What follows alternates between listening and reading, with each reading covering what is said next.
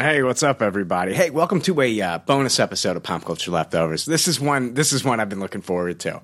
I've been kind of talking back and forth with Sean Simmons, the creator of Wayne on YouTube Premium, a show that I blasted through the first weekend that it came out on YouTube, and this was incredible.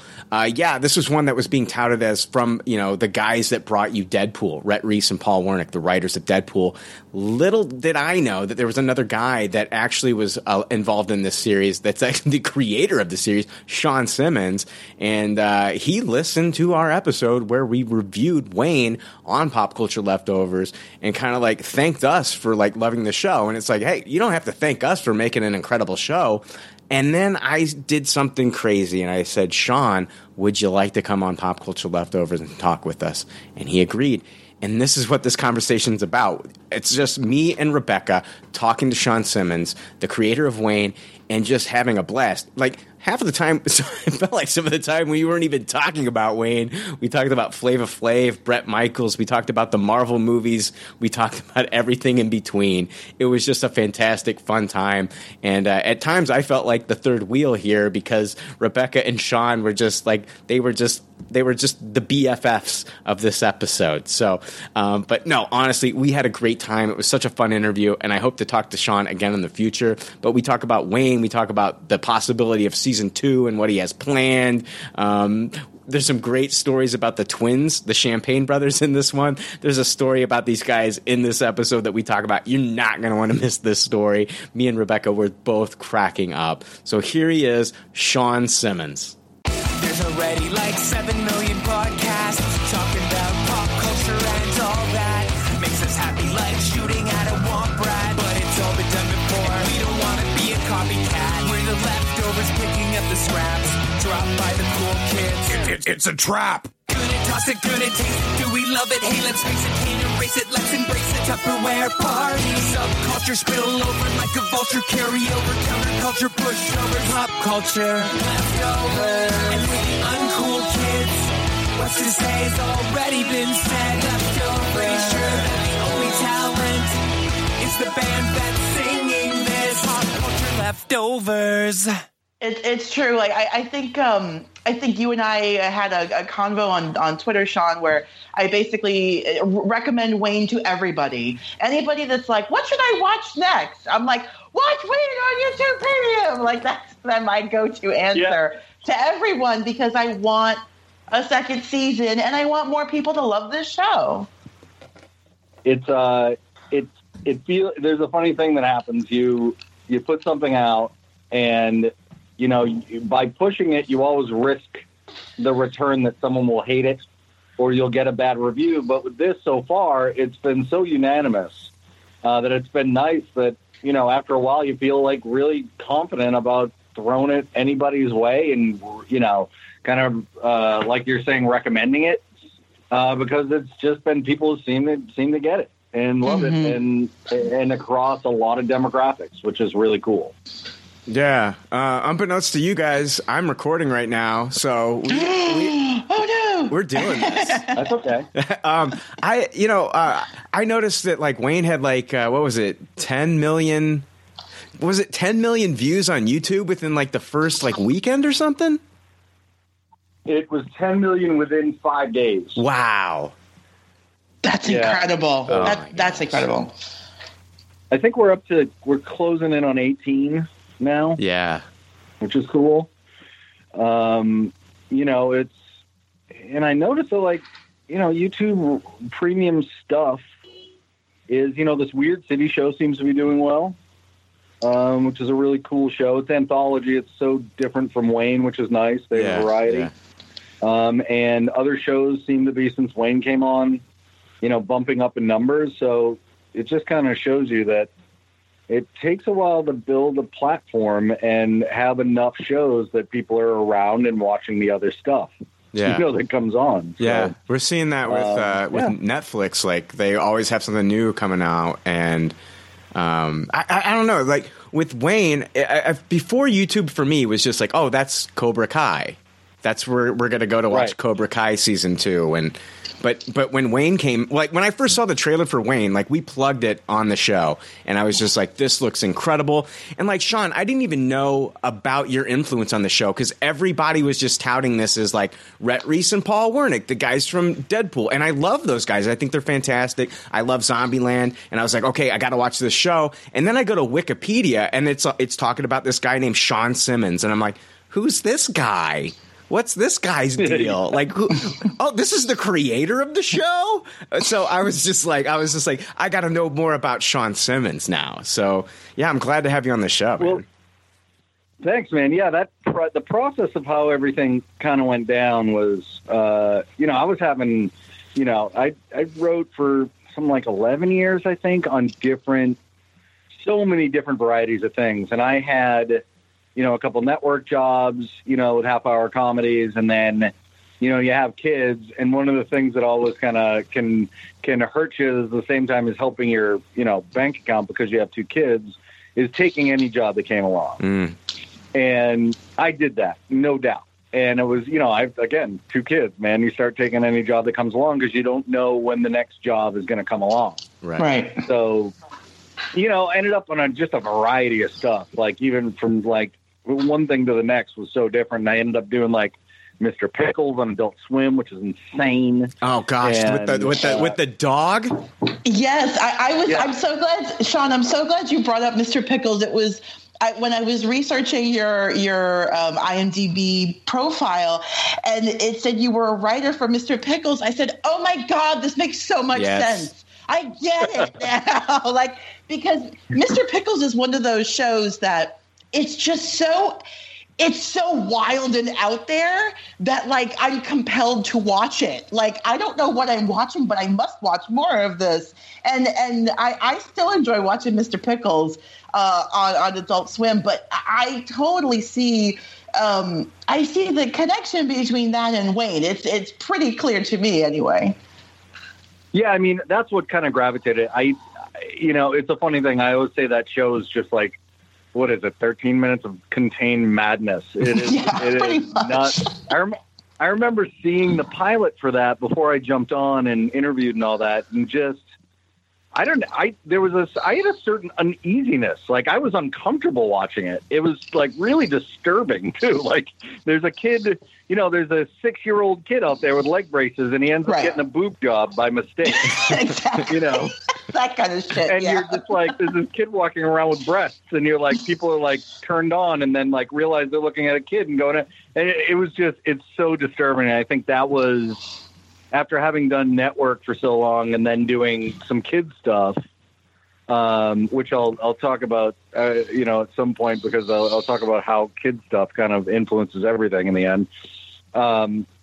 It was a real nice place to get away and do everything you could never do on normal stations. Like, we were just doing everything a writer wanted to do, disgusting, disturbing, and get it all out, So Adult Swim, they let you push the envelope, because like I used to watch Moral Orel, and I mean, there's a lot of stuff going on Adult Swim that I'm just like shocked at.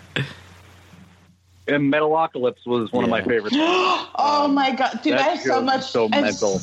I have so much love for Metalocalypse. You have no idea. That show is so insane. Crazy too. I love that show.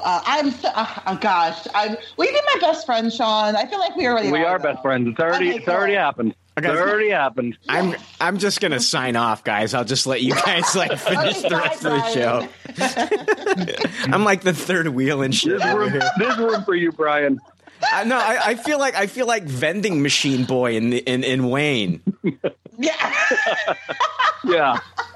Oh my God, that actor, Peyton Meyer. I used to watch him on Girl Meets World, man. I'm not even kidding. I'm telling you, that guy is, I don't know why he's not the new Jason Bourne. Like, he's like incredible. He tried out, he actually auditioned for Wayne. Yeah. And he gave the best performance. But, we're talking about a character I always, imagined as, he was originally kind of imagined as a chubby, in the script, someone calls him a fat shit. you fat piece of shit or something. Shaved head, kind of punk rock kid who's a little bigger than most kids his age. His clothes are a little too small for his body, that type of thing. Yeah. And it was always supposed to be kind of like a King Kong story with Del. He's King Kong and Del's the explosive version of the, the female character who was, basically riding around with this explosive monster. Yeah. And, but, Peyton came in first, and he gave such, the acting chops is so good and funny. He was just too handsome and too buff and a little too old looking. And, I had to find something for him. So he ended up knocking out of the park, being so funny in this. Yeah. He's episode. Great. I'm not even joking. I used to watch, because I was a big fan of Boy Meets World, so I was like, I'm going to watch Girl Meets World when that comes out, just because of the nostalgia factor. And the kid, you watched him kind of he embraced that comedic side of his character. And I was like, yeah, this kid is good. I can tell with certain young actors like Nick Robinson. I was like, this kid's on Melissa and Joey right now, but this kid's got some acting skills. This kid has great comedic timing. And we're seeing Nick Robinson blow up and love Simon. And then what's his name? Peyton Meyer, seeing him in this, I was just like, oh my goodness, it's him. He's awesome. I love this kid. So I was happy to see him in this season, and hopefully we'll get to see more of him in the future. So my thing is I would just walk around going, how is he not on an hour action show, or is he not the new Jason Bourne, or is he not, he's really good. If I ever end up doing a straight action thing, he's definitely going in it. Nice. Yeah, I liked him. Seriously, this cast that you've put together here, I was kind of blown away. I'm a huge fan of Michaela Watkins from Casual on Hulu. Me too. And when I saw that she was cast as Wayne's mother, I was like, oh man, this is incredible, because you're throwing in so many of my favorite actors into this series. I love Mike O'Malley, and I saw seeing him, and this was fantastic. I mean, you really pulled together. He's so good. Very good. Very good. You've really that principal scene. I always call that principal scene as masterclass. That principal's office scene in the pilot is just, I could watch that 100 times. It's great. It's really, really good. Hey, Sean, if you don't mind, I'm just going to kind of segue in here with a quick question, since we're talking about the principal character.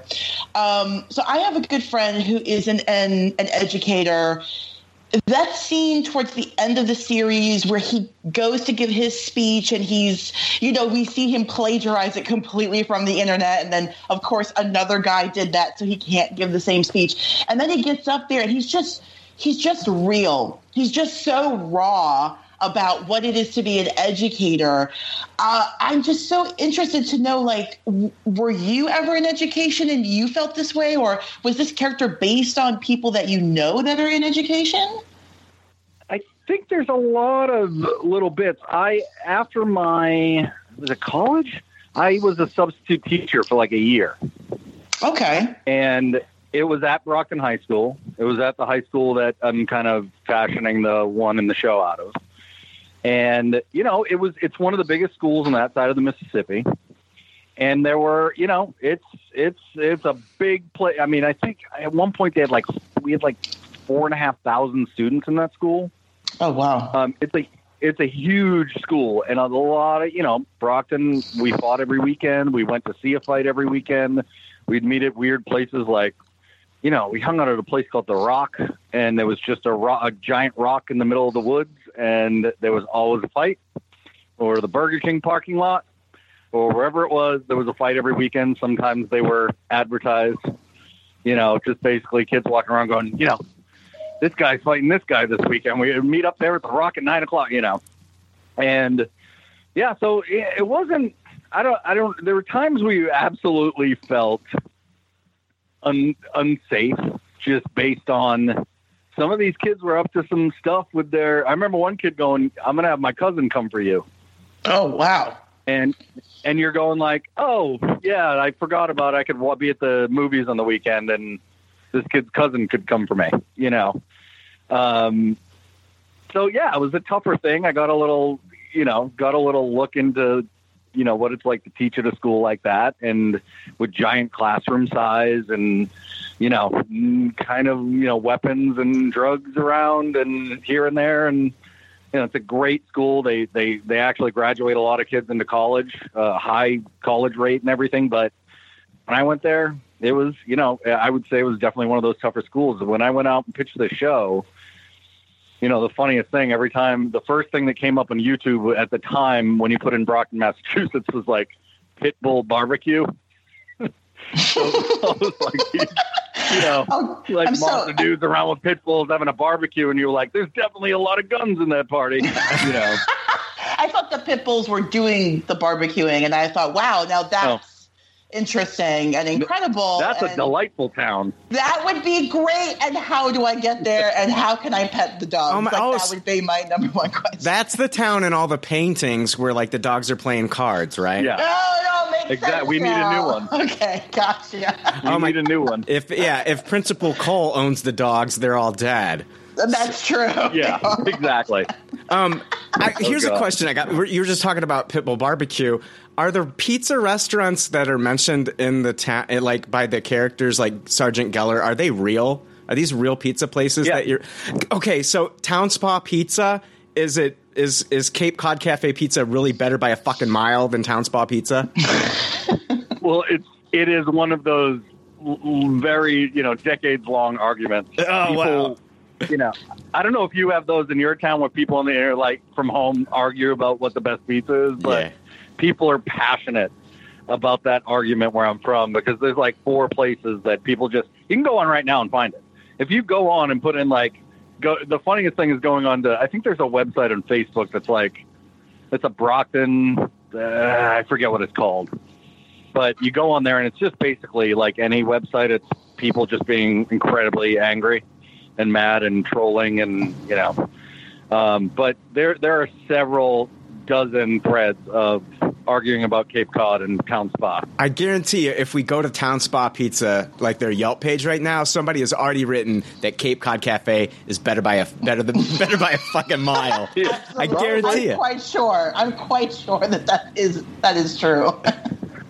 Now that I live in LA, I was kind of bummed. I was secretly hoping they would, overnight me frozen Cape Cod pizza, but yet it has yet to arrive. You're doing free advertisement for them. I guarantee it. Like, you're going to like what Kevin Smith did to like the Quick Stop, you're going to do to Cape Cod Cafe, right?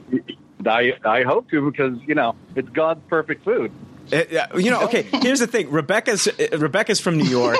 Rebecca's from New York, and I'm close. I'm about 2.5 hours away from Chicago. So I love I like the thick crust, and she likes the thin, New York. So me and Rebecca, we've gotten into arguments about pizza in the past. Oh, all the time. So, yeah. Actually, all the time about pizza. New England bar pizza is somewhere in between. It's like weird.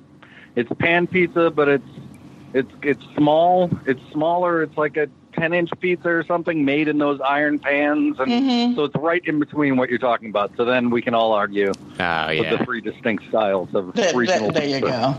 Although yesterday I passed by a place here in New York that said they had Detroit style pizza, and I am completely unaware to what Detroit style pizza is. So I'll tell you what it is. I can tell you what it is. Please do. I just learned this. I just learned it. They actually put like stuff under the cheese. It's a square pan pizza. Okay. But they I noticed they put like the vegetables under the cheese. But yeah, it just seems like someone desperate to do something different that doesn't need to be done differently. I was like, so they just changed the order. That's okay. Why not? We'll call it a style. Sure. Oh my god! So when the New York versus Chicago style pizza arguments start happening, they both gang up on the Detroit asshole, right? There you go. Now you have someone to put it on. Exactly. It's a common enemy, Brian. Exactly. This is it's like He-Man and Skeletor teaming up just to yell at some random peasant, Exactly. Now you have Detroit to bully, as if Detroit needs to be bullied anymore. Oh no! Yeah, they've had it too easy for too long over there. Yeah. For some fighting in Detroit. Yeah. Life and the economy in general has beaten up Detroit. So God, yes. I know. Terrible. Why Let them have their Jeff pizza. Bezos should put Amazon in Detroit. What's the deal? Like, they put Amazon in Detroit. Yeah, we don't need it here in New York. Like, they can put it in Detroit. That's fine. Help them. Help those people, for God's sake. Put that damn thing in Detroit. Oh, no. Oh, my God. Yeah. We'll give them their own pizza. You screwed up pizza, so we're done with you. I guarantee it causes more problems when somebody orders a pizza over there and they get it and they're like, "Where's my toppings?" And then you got to explain. No, they're under the cheese blanket. Welcome to Detroit Talk with Sean Simmons, our special guest. Yeah, we're gonna make you bite into your food to see if what you ordered is there. Yeah. Exactly. Oh man. So how did you get hooked up with Rhett Reese and Paul Wernick? Oh yeah. So I started coming up with kind of the concept of Wayne. I was driving to work one day. I was thinking about, I'm sure you've read this somewhere already, but I was about 8 years old, tough town, as we've already covered. And I'm watching this kid who's older than me get beat up by another group of kids. There were like 4 or 5 of them, and just getting the shit kicked out of him. And then he, after they were done and tired and started walking away, he got up, the victim, and picked up another rock and threw it at him. Oh wow! And so all those kids just came back and started beating his ass again, just like the opening scene. Opening scene of Wayne here. Exactly, and that never left me. That I thought about that a lot, because in tough towns like that, with kids who have no mom or no dad or no both, you're not going to take a kid's pride as well. He doesn't have anything to lose. Yeah. So there's a lot of kids like that who just wouldn't back down. And thought about that a lot, and ran into work one day, and I was on some other show, and I wrote that opening scene, which is built on one joke of he throws the second rock and he defeats them, and that scene kind of sat there for a while. I didn't know what the show was. I didn't know what the central concept was. And then I was thinking about a lot of the shows that my father, in the early days of cable, kind of raised me on, and those were kind of the revenge thrillers of the 70s and 80s. And there was a lot of Death Wish, Charles Bronson, and the Dirty Harry. Yeah, stuff like that, Dirty Harry, all that stuff I probably shouldn't have been watching. First Blood, I grew up loving. So that's where the Wayne character is kind of inspired by it, Yeah, the old, they were just 70s versions of Westerns. I mean, and, everybody loves Western. Now we have John Wick. I'm a huge fan of Drive, Oh, I love that movie. Yeah, and, basically I just said to myself, what would it be like if Dirty Harry was 16? That's awesome. What would it be like if, John Wick or the guy from, whatever Ryan Gosling's name in Drive is, I always say, it was 16, and I kind of did what you guys just did, which is kind of laugh. And so suddenly I had this kind of, urban Western with, a kid with shit luck who has nothing to lose. And I kind of, that's where it started. And I ended up writing Wayne based on kind of a blueprint of a journey that was, about the car that was, I always like stories that are like, this car is, there's a ring that's been stolen and you have to go to this long journey to get back this thing that means more than you'd think, and it's what happens along the way. So I've always liked that in Southern fiction. That's always been kind of my thing. I love that. And, about this kid and where you belong and inheritance and what just, the importance and meaning we put in things that are connected to people. And so I started writing Wayne. Actually, I didn't start writing it. I walked up to Kirk and Greg's office. Kirk Ward and Greg Coolidge are producers who wrote Ride Along. They wrote this movie Ride Along. Yeah, that's Kevin Hart and The Rock, right? Yes. Yeah, it's a great movie. And I've known those guys. What was it? It was a great movie. And not only a good movie, but a massive hit. So yeah, I walked up to their office one day and just started. They asked me. I think I was writing on the show Awkward at the time, which was very funny. Seeing I write Wayne now, such a different thing. And I walked up to their office and they're like, "What are you working on? You working on anything new?" And I said, I kind of got this idea about a 16-year-old Dirty Harry, and they kind of perked up.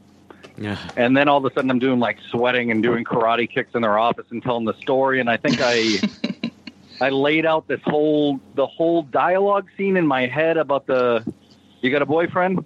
That whole scene, like, you want me to be your boyfriend? Like the weird way they talked and the volley of their language back and forth. And I think I had that all in my head.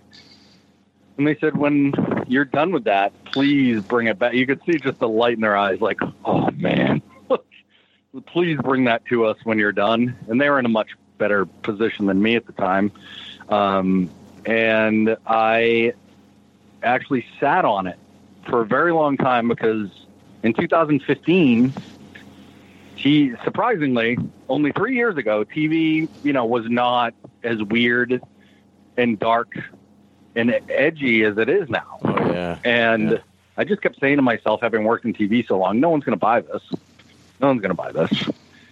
And then I saw Search Party, and I saw Atlanta, and a couple other things, and I went, oh, I can write Wayne now. TV's weird. TV's really weird, and comedies can be dark, and you don't have to have a joke every 7 seconds, and it's really weird now. So I wrote it, and Kirk cried on a plane reading it, and I said, okay, I must have did good by it. And they ended up sending it to several people, and two of those people were Paul and Rhett from Deadpool. Oh, nice. And, nice. Yeah, which Kirk has known those guys for. Kirk was actually the lead in the Zombieland pilot for Amazon. Okay, yeah, I remember that. Yeah. Yeah, he played the Woody Harrelson part. Yeah, okay. So he, and then, I was in this position where I met Rhett and Paul up in this Soho club. It's like this fancy club you pay a membership to or something. And went up there, and I thought I was pitching for these guys to be involved. And next thing I know, I realized they're pitching to me. Oh, wow. Why they should be involved. Oh, that's incredible. Yeah, I was like, oh, no, you're in. No, you can be. You don't have to pitch to me. Hold on, guys. What are you talking about? I think you can be a part of it. I think you guys got this the wrong way around. Like, this is like, yeah. Yeah. I'm supposed to be here asking you to come onto the show, not you asking me if you could come on. Yeah, that must have just been an incredible moment for you, like just to know how excited these guys were to be a part of your baby. Like this was your baby for years. Like that's just Rebecca, what an incredible moment. These guys walked away. These guys walked away from the Pirates of the Caribbean movie. So like, I know, right? Like for them to be involved in what you've got going on with Wayne, which I understand, like this is like right in their wheelhouse, but that's like a huge compliment because like these guys like walked away from Disney money. That's crazy. Mm-hmm. Yeah, I mean, they are. I'll just say this: they are busy. They are so insanely busy.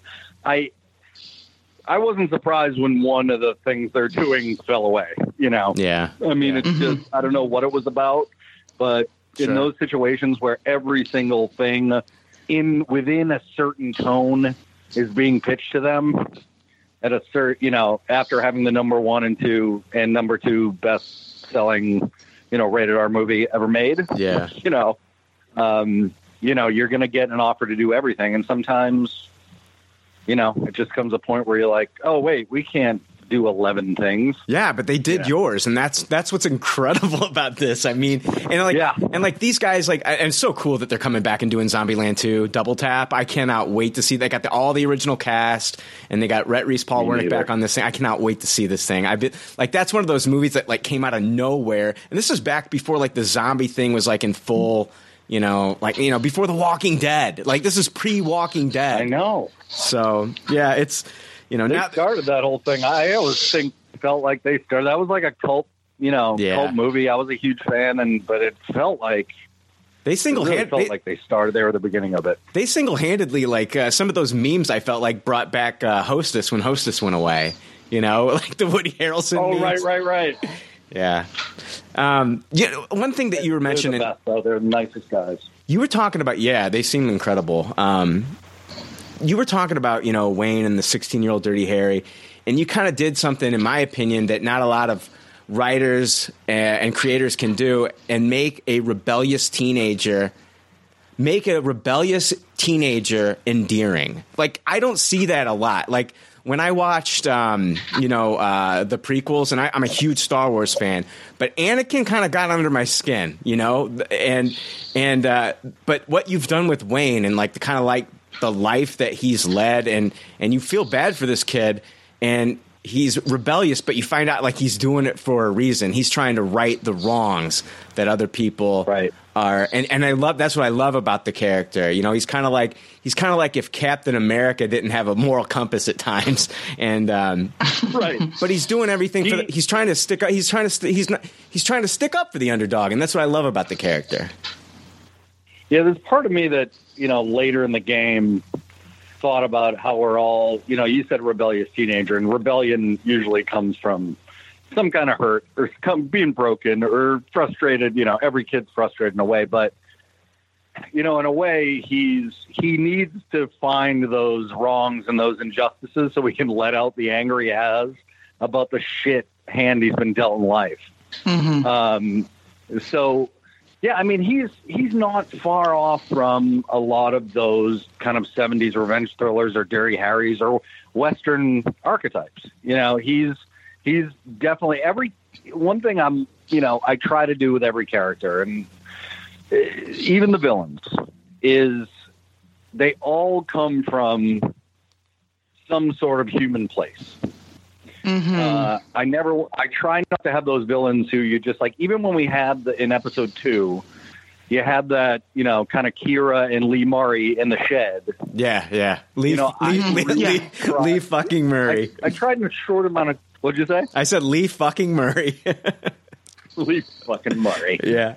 I love it. I try to have like a little bit of, I had room for a little bit of backstory and a little bit of, building his character in a way that you understand that he's under the gun and he's screwed up, and he's made mistakes in the past, and he has this girlfriend who's kind of pushing him for this life they want to get away from it all. And I try to do that with everybody. And the biggest version, the biggest example of that, I think, is a thing I'm really proud of, and I'm proud of my writers too, for, we all got there together at a certain point, but, the Dell episode. Yeah. I'm so glad. I'm so glad you're going to talk about this. I love that episode. That was probably. I'm sorry. Go ahead. No, please. I was going to say I know the show is called Wayne, but episode 5, entitled Dell, is my favorite episode of the entire series. And that's not to say that I think every other episode was terrible. Obviously, I don't feel that way, but. That episode, when you talk about Kirk crying on the plane reading the script, that episode, I sobbed through most of it. I felt her pain. As a woman and being a teenage girl, obviously at one point in my life, and having a complicated relationship with my own mother, I felt her pain. At so many points, but please, tell us more about that episode, because I'm dying to hear more about it. Well, I kind of conceived the Dell episode. We were shooting the pilot in Toronto, 2016. I think 2017. I'm not sure anymore. It seems like an epic journey. I don't remember when everything happened, but. It was when we were shooting the pilot, which was, about 5 months before we got picked up to series. And I remember sitting in houses, and there's a lot of downtime. And I decided at a certain point that I wanted to give Dell a pilot. So I always look at that as Dell's pilot. Okay. If that were a show on its own, that would be her origin story, like we saw Wayne's origin story. Right. So I just wanted at the right point in the season where the show before it and the show after it it makes sense there. Mm-hmm.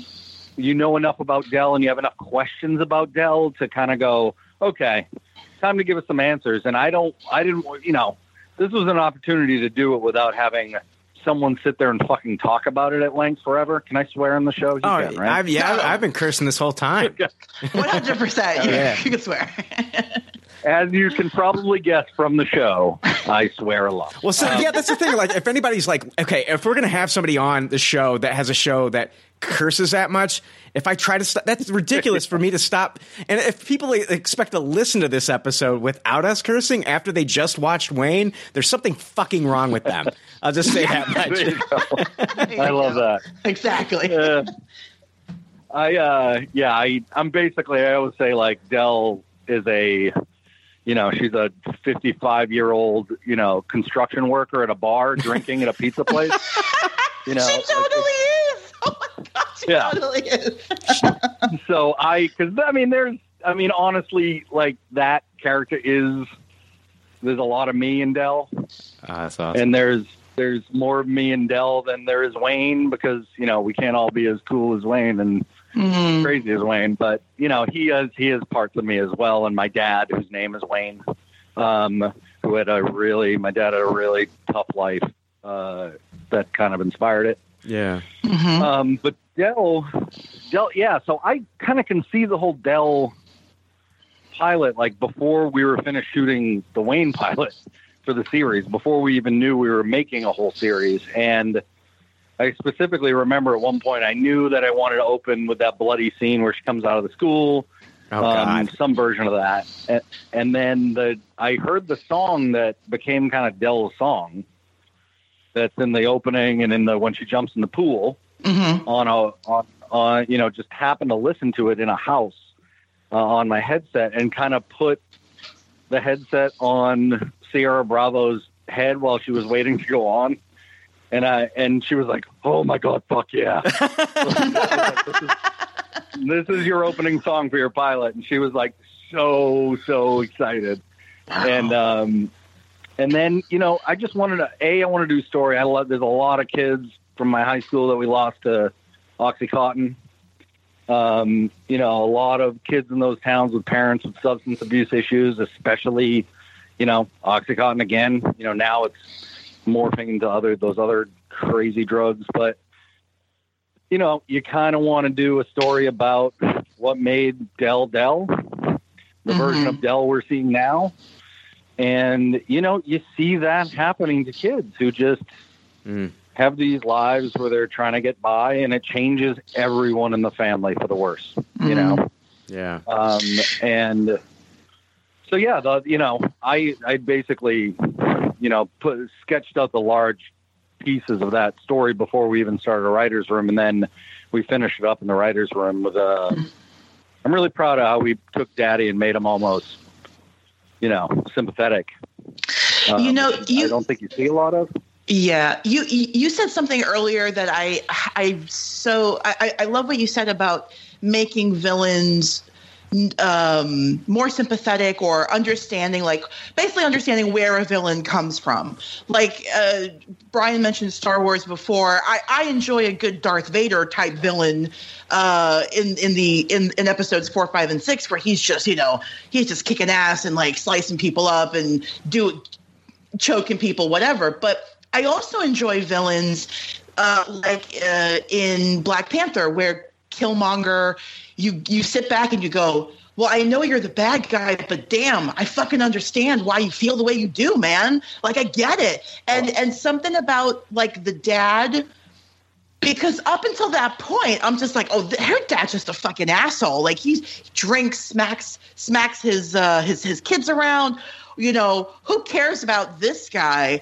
And then we get episode 5 of Del, which you said it was perfectly placed. I 100% co-sign that. That episode is in the sweet spot where now you're dying for more information about Del, why she is the way she is. And you kind of like, oh, okay, I get it. I get why everybody is the way they are here. And I understood the dad's rage from a certain point of view. So the characters in this show are so complex, and I love that. It's not this two-dimensional thing, and I just I applaud you and your writing Thank staff. you. I mean, I can't sing the praises enough, because it's so easy to write a two-dimensional bad guy, right? He's bad because he's bad. No, there's reasons, and you showed us. And Yeah. I think that's why I binged that show in a weekend. Like, I couldn't stop watching it.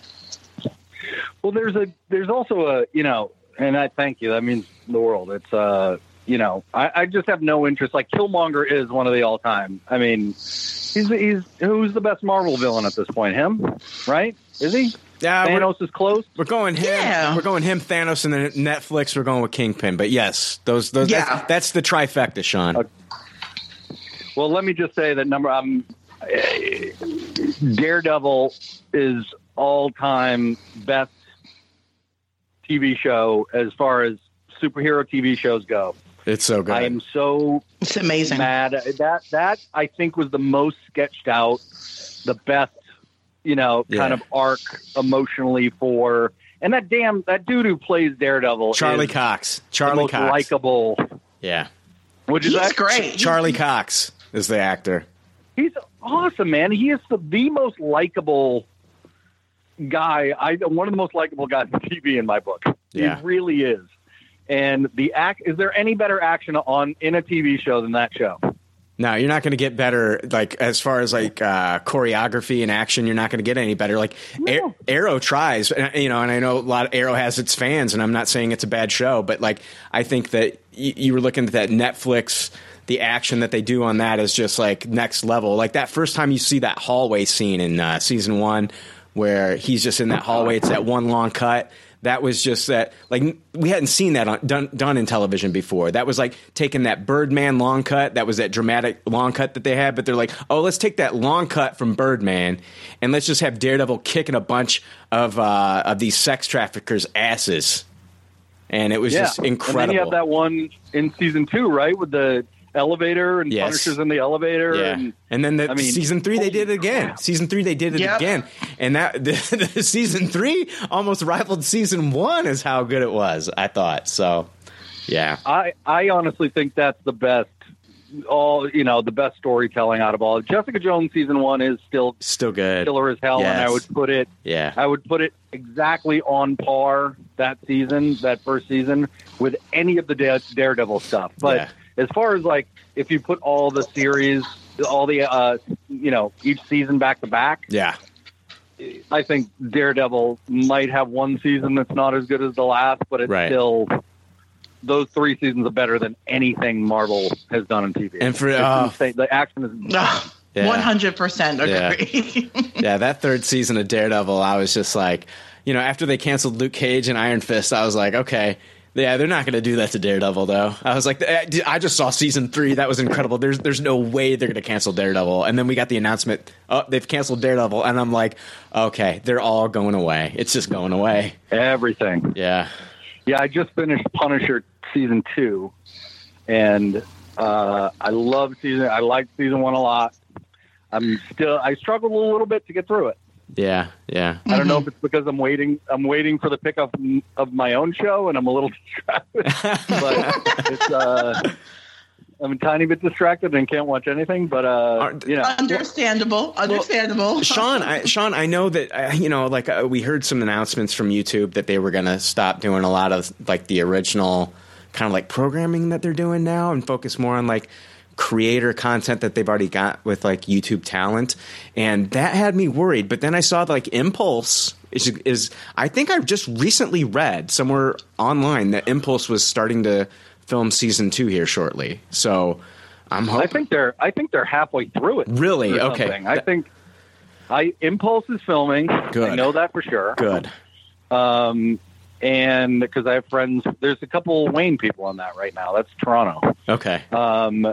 I know that, we got Cobra Kai 2. Yes. Right. Mm-hmm. I think it's already in the bag. I think that's waiting to come out. They picked up some small show recently. I don't remember the name of it. I think that was a YouTube creator or something they made a whole show out of. But Is it Champagne they Ill? also Champagne picked up- Ill?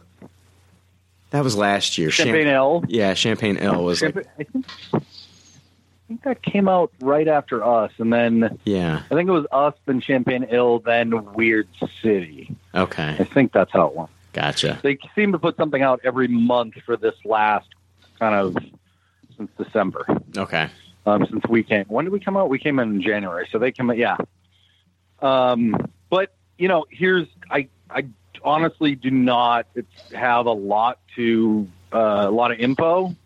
I'm kind of with you, like what they plan on doing. But, you know, a lot of these companies, they have to figure out what's working, what's not. And they do this all the time. And you hear these announcements. Yeah. And you get shaken up. But they're filming a Ben Stiller, you know, hour drama that they just started filming that looks expensive as hell.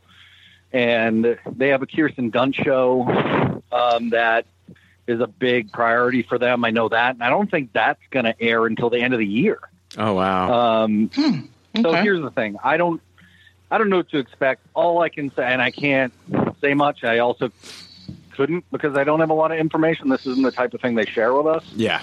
But, you know, we got shit ton of views.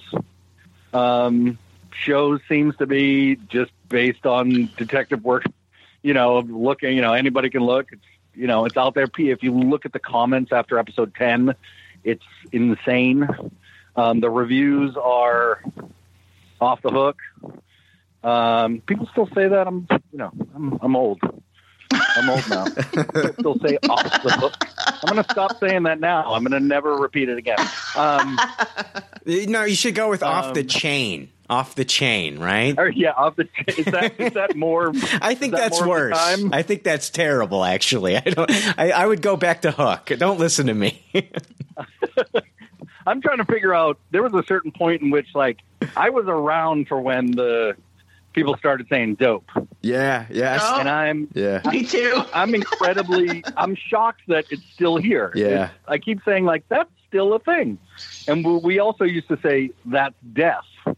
Yeah. Which Yep. definitely not a thing anymore. No, for sure. So I don't know what it takes for these slangs to make it through time. Well, I mean, we all Definitely remember. not make it. We all remember when Michael Jackson made "Bad Good." Remember that? That's true. Yeah, That's true. so That's dope. There's a lot of that. But so yeah, I mean, you know, we have, I think, what we have done exactly what any network asks you to do, yeah, and what to get. I think all of those factors you're talking about, what they are. Weird City's doing well, man. I saw those numbers. That's going to be a good sign. You know, you've got Jordan Peele involved in Weird City. I mean, his name carries a lot of weight right now, and you know, after I think it was you know, Get Out, and then all of a sudden, like now he's doing Us, and I can't wait to see Us, and of course he's doing the Twilight Zone, and then you put his name. Yep. I recently just watched the Lorena documentary, the Lorena Bobbitt documentary on Amazon Prime, because he's an executive producer. I'm like, Yep, he sure is. it doesn't matter. Like they could put Everything. They could put his name on anything, and I will watch it. So, me too. I mean, that guy. I mean, it's funny, and the reason I'll watch it is the same reason I think probably he's involved in the Lorena Bobbitt documentary, is that I think there was a certain point in which Jordan Peele just said, "I want to do a thing about the lady who cut off the guy's dick." yeah. Like, it sounds like such a comedic area where Jordan Peele's disturbing, dark mind was fascinated. You know what I mean? I want to be a part of that thing that happened because of that weird, disturbing, almost comedic, crazy moment in history. But it almost makes sense. That Sean, have you seen it, Sean? No, I haven't seen it yet. It's incredible. It's a 4. They cut it into 4 parts. Womp womp. But it's it's kind of like what the O.J. Simpson documentary on Hulu did for Marcia Clark, and it made her kind of like look good, like, because back in the media destroyed Marcia Clark, and this makes Lorena look like a hero. I think it's fantastic. You should watch it. It kind of blew me away because I gotta watch that, because I think like back in the day, it was just a big joke and a big media frenzy, and like we never really knew who Lorena Bobbitt was. And like I think this kind of really exposes John Wayne Bobbitt and who he was. I think the tale over time of we've had 25 years with these people since this incident happened, and I think that the tale of the tape now, we can look over their lives of the past 25 years, and you can see which person was a real shitbag and which one wasn't. And I think Lorena like comes out being the hero after you watch this documentary. It's fantastic. I got to watch that now. Yeah. Now I'm into it. Yeah. I would. It's so funny. Like I feel like that could almost be, you go one way or the other, and the other way is it ends up looking like the what was the show about the fake serial show about the kid who spray painted the dicks on everything? American Vandal. Oh, American Vandal. Yeah. Yes. It feels like you can almost go that, like they spend too much time talking about the dick cutting or something, and can turn into that documentary. Let me just throw this out there, Sean. They do not give you any warnings in this, but you will look at a sliced off penis. It like out of nowhere. There's literally no warning. It's kind of like, you know, at least with Wayne, we get to see like him swinging a garden gnome around like a morning sun, and we know he's going to bash somebody's face. And this, they literally are just like, here's a hacked off penis. My God. Yes. That I don't know how that make me look if I said I'm really excited to see that. So we'll end it here. We'll end part of this conversation here, because if I yell out, "Man, I'm so excited to see that," it makes me sound like a psychotic person. We went from talking about Wayne to Wang. So I know we did. Wayne to Wang. That's it's funny you brought up the gnome thing. That's another I wrote. There was a much longer version of that Gnomes opening of episode 9. That was another thing I wrote like way before we even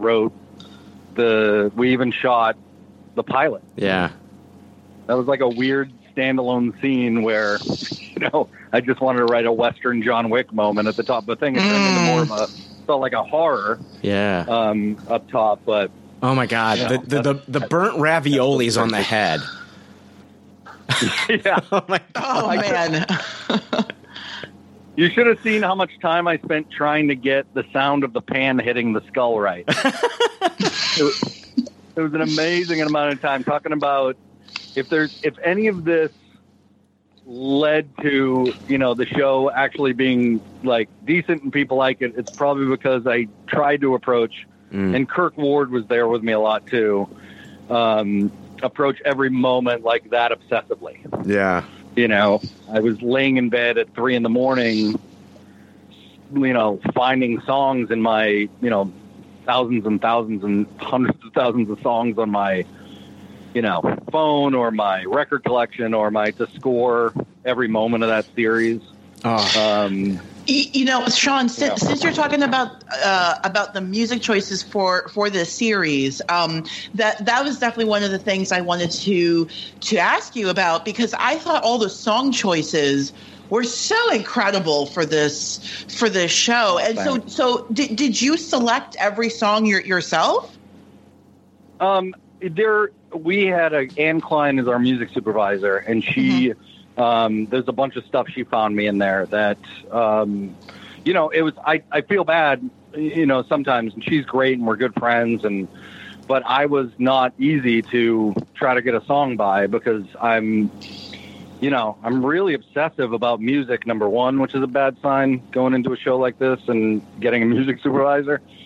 But I'm obsessive about, you know, I would write, let's say the ending of episode 1, that metal song where we're being introduced to the guys who have the car, and then out on the road. And that was like a year before, you know, when I wrote it to that song. Oh, and awesome. I would tear up in excitement. Like I would tear up in my eyes with excitement when I was blasting it in the car, picturing the scene in my head. Yeah. I knew every moment the guitar would change to this, and then the guitar would change to this, and we'd show this.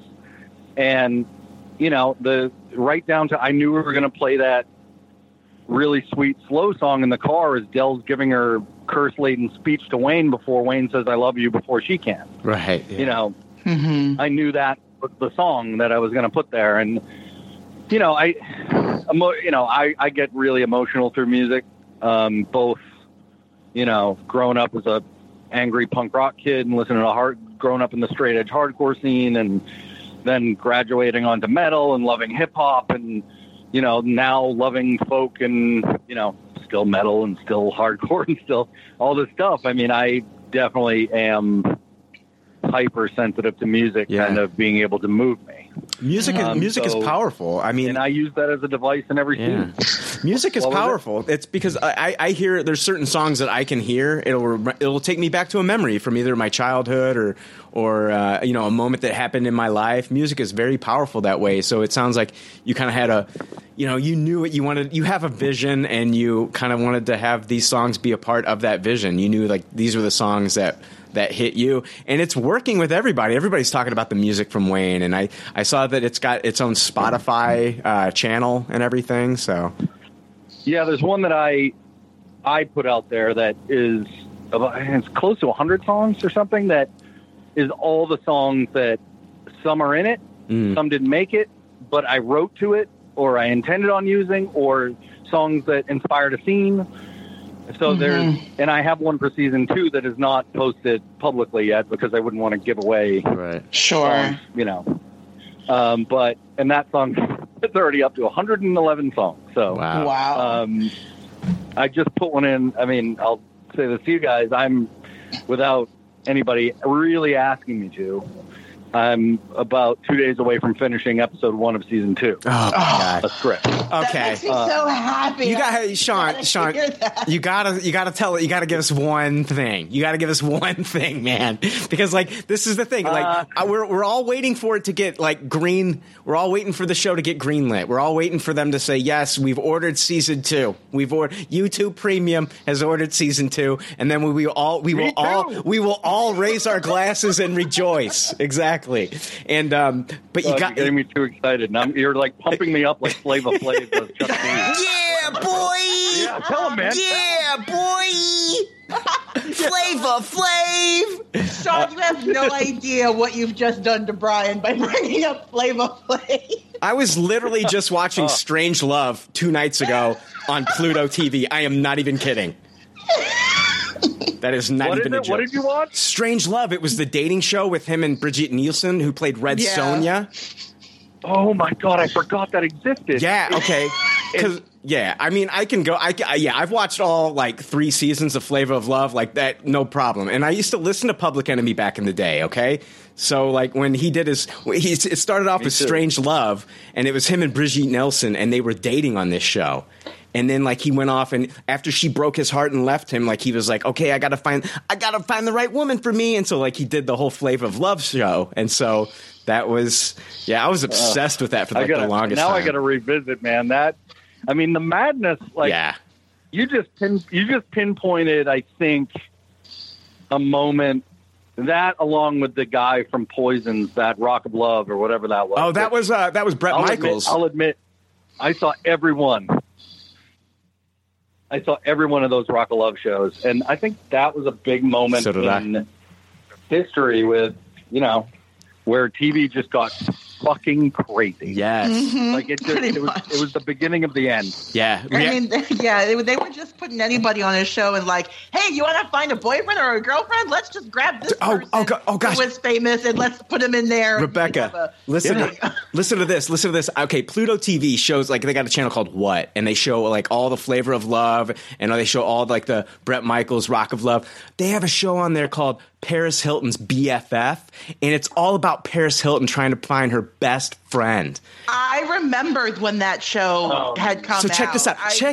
Check out how evil this is. She'll pick 3 girls, and, like, 2 of them are going to go on, and one of them will go on, and 2 of them will get eliminated. And she has them pack for a trip, and they all fly to different places, and then they are met at this place, and they're going to be told if they go on or not. Well, this girl flies all the way out to, like, this carnival in some other country, and this dude stands up in front of her, and he's like, Paris just wants you to know, like, your journey ends here. And she's like, TTFN, talk to you, like, ta-ta for never. And I was just like, oh my God, this show is brutal. Yeah, I actually remember. I remember when that show had come out. It was, I don't know if that was the show or there was another one where like, this is before Kim Kardashian became like Kim Kardashian, like what she is now. But like, she used to be Paris Hilton's like assistant or something. Like, I don't know if it was on this show that you saw her, but you saw her on some reality TV show where she like worked for Paris Hilton for like a hot minute, and Paris used to just verbally abuse her on air like all the time. It's just wild. That wasn't the Nicole Richie one? That was oh my gosh, I actually have the DVD of that, Sean. Oh, Why? that was why? I absolutely loved it. Was what was it called? The Strange Life or something? Was it? I don't remember. I just remember what wasn't it? those the two Simple running Life? around as friends. Yes, it was. No, there's no way a show about Paris Hilton was called Simple Life. The Simple Life. It totally Maybe, was. but- Yes, wait. because they took her out. Like she was like her and like Nicole Richie, the Yep, daughter of that was Lionel it. Richie, would work on a farm or something. Yeah, that was it. The Simple Life from 2003. Yeah. It ran for 4 years. Why? Because it was amazing. That, Oh God. oh, now I get why it was called The Simple Life. Now I get why it was Yeah. Are you calling me a simpleton? Are you calling me a simpleton because I love the show?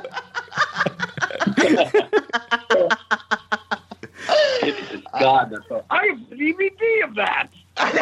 Sean, I am not kidding you. I will tweet you a picture of my Simple Life DVD later tonight. I promise you that is no joke. Dude, I believe you. are you serious? Are you seriously going after Ryan Gosling for season 2? Because I would love it. Oh, Is it a joke? listen, I love Drive. We tried to get John Wick at one point. Keanu. Keanu Reeves to play the dad in the pilot at one point. Yeah. This is kind of a handoff. Yeah. Kind of handing off the, Yeah. we ended up, I love Ray McKinnon, and I'm a huge Rectify fan. Yeah. Obviously, I got Ray McKinnon, and I got Abigail Spencer from Rectify because I'm such a huge fan. But yeah, I mean, listen, who is there anyone who would say I'm not a Ryan Gosling fan? Oh my gosh. Anyone? Oh, I can't imagine. yeah, I can't imagine. Even ex-girlfriends are probably like, yeah, they're raising their hands. We're still fans. I mean, he's awesome. I love that Yeah. guy. Drive is such an incredible performance too. I love that movie.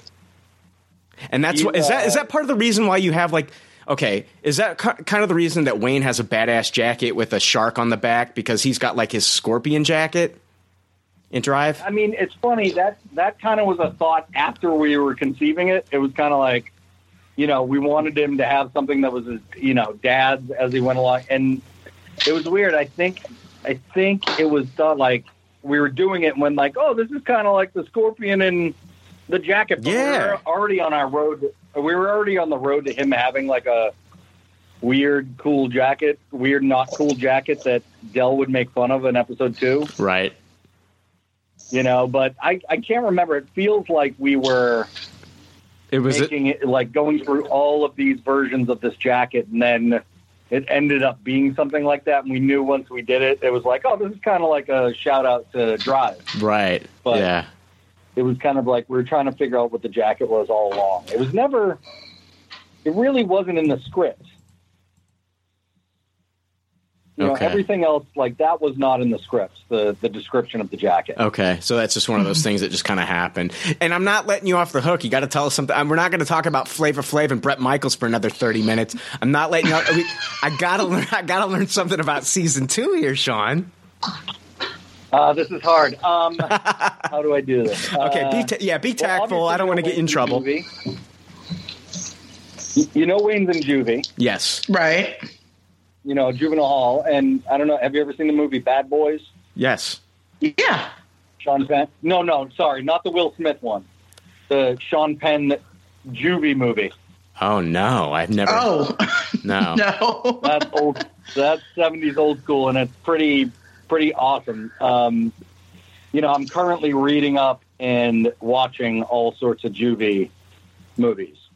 And reading books and, real accounts of kids in juvie because, obviously there's something really interesting about a kid who's, considered the baddest motherfucker in his school, in his town. And when you go to those places, everybody is.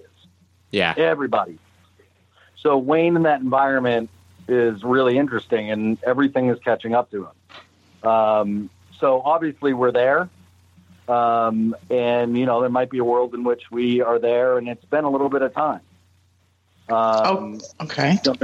Jumping forward a little bit in time. So we're we're obviously going to catch up with where Dell is at that point. She's, I think you're going to find that Dell, Daddy, the boys, the Champagne Brothers, which their real name is the Champagne Brothers, which is too hysterical for people. They're great. Those guys are great. They were just found in Toronto. I couldn't believe I got real twins. Wow. After writing that into a script and going, there's no way we're getting real twins who can act. And I'll tell you a story about them, which I think it's still to this day makes me laugh so hard. They got a lot of energy, those guys. They're very close, as twins can be. Yeah. And they love things like wrestling, and they come from improv, and really funny guys. Mm-hmm. And I would, once in a while, when you're moving around Toronto a lot to different locations, the trailer sometimes, if it was next to yours, one day I'm in there and I'm like, I've been working weeks and weeks of 15-hour days, 16-hour days. And sometimes you just got to go to your trailer, get out of the humidity, and close your eyes for 12 minutes, And all of a sudden, my trailer is really fucking moving. It was bumping and jerking and smack. It was, if this band's a knocking kind of really. Okay. Yeah.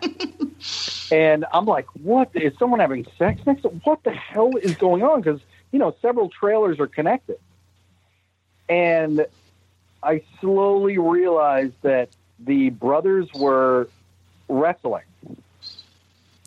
And wrestling really, really fucking aggressively. Smashing off the walls. Oh, my God. And doing voices as they were doing it, like wrestling guy voices, like Hulk Hogan. Oh, yeah. Doing the announcer voice. Yeah. And I'm not kidding. I am not kidding when I say this. It's going to sound like an exaggeration. But it went on for a straight 34 minutes. 34 fucking minutes of me going, I can't believe that. It felt like a little joke, like we're going to have some fun. They're beating the shit out of each other for 34 minutes. And I, number one, knew this story would be had, and, I'm not stopping it. Right. Even though I want to get some sleep, I'm not stopping this. This is amazing. This is insane. They're 20-something years old. They're 26 years old. Oh, my God. And they're beating the crap out of each other. And then we show up to set. We show up to set, and they're, soaked with sweat. They're soaked with sweat. And you could tell they're a little tired. And it was like they might as well have been having sex with somebody because they looked like they... had girls in there, but they were beating the crap out of each other. And I told the story in front of everybody, in front of them, to Sierra and Mark and everybody. And everybody's dying, and they just didn't care. They were just kind of giggling. And, yeah, we wrestle all the time. I'm still stuck on them doing the voices. Oh yeah, oh my God. I'm stuck on that. They were doing Snap into this Slim Jim. Oh yeah. Yeah. It was they're improv guys who love wrestling. I think it's a majorly crazy combo. That's great. They're like puppies, man. They kind of were. There was the episode where when it was their birthday and they want to get their fucking hotcakes like that. They said hotcakes 800 times in that episode. I was the only one who could do the voice because I come from Brockton, and right. When we were in that writer's room, there were times where I would go into, Teddy and Carl mode, and I would do the voice, and it wouldn't stop for hours. I'd just get too locked into it, and I'd be like, motherfucking hotcakes, all day. Everything I was talking about, I would talk to the assistants. You got to get a fucking lunch? You got it? What the fuck is that? What the fuck is this? I would just go into that Boston accent thing with those guys for way too long. Oh, that's awesome.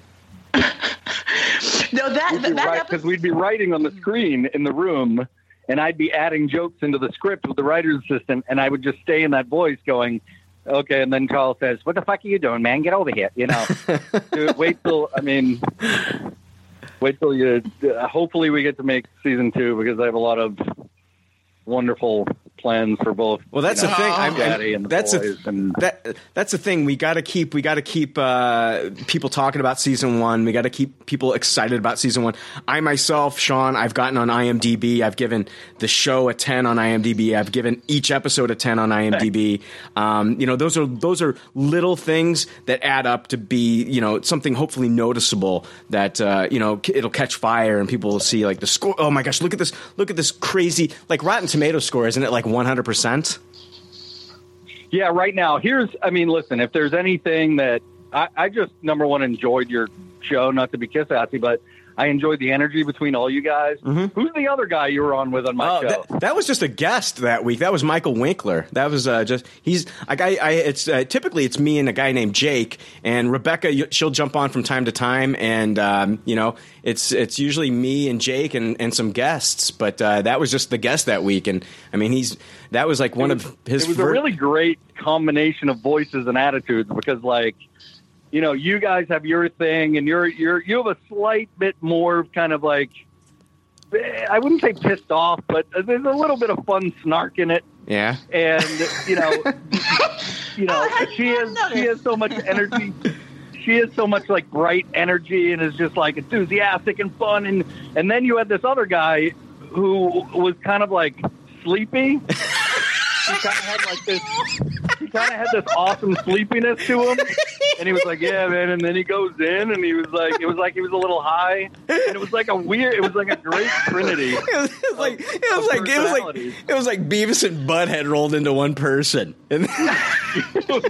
I loved it, man. I think it's a great mix of personalities. So it was super fun to listen to. Some of these things, as much as I'm grateful every time to be on and people liking it and talking about it, sometimes you're just like, oh man, it's even hard hearing compliments. It's so slow in the show. Oh man, yeah, that's the thing. It's like, wow, it's not for us. It's like it's easy to talk about it because it's something that we're excited about. It's not like pulling teeth or anything trying to get us excited about it, because we genuinely love the show. I killed it in 2 days, Sean. I killed the show in 2 days. Oh wow! And then this week it was like, I had a chance to rewatch the first season, and I was able to just watch like 2 episodes here, 2 episodes there, and I spread it out over a few days. And before, when I was watching, it was like, I got to get this in before we record the episode, But here I'm just like slowly digesting each episode, and I'm noticing other small details that I didn't notice before. Just like there's just some brilliant like one-liners in this that just happen really quick that are just so comedically funny that I just like little quirks and things about these characters that they'll say that they just crack me up.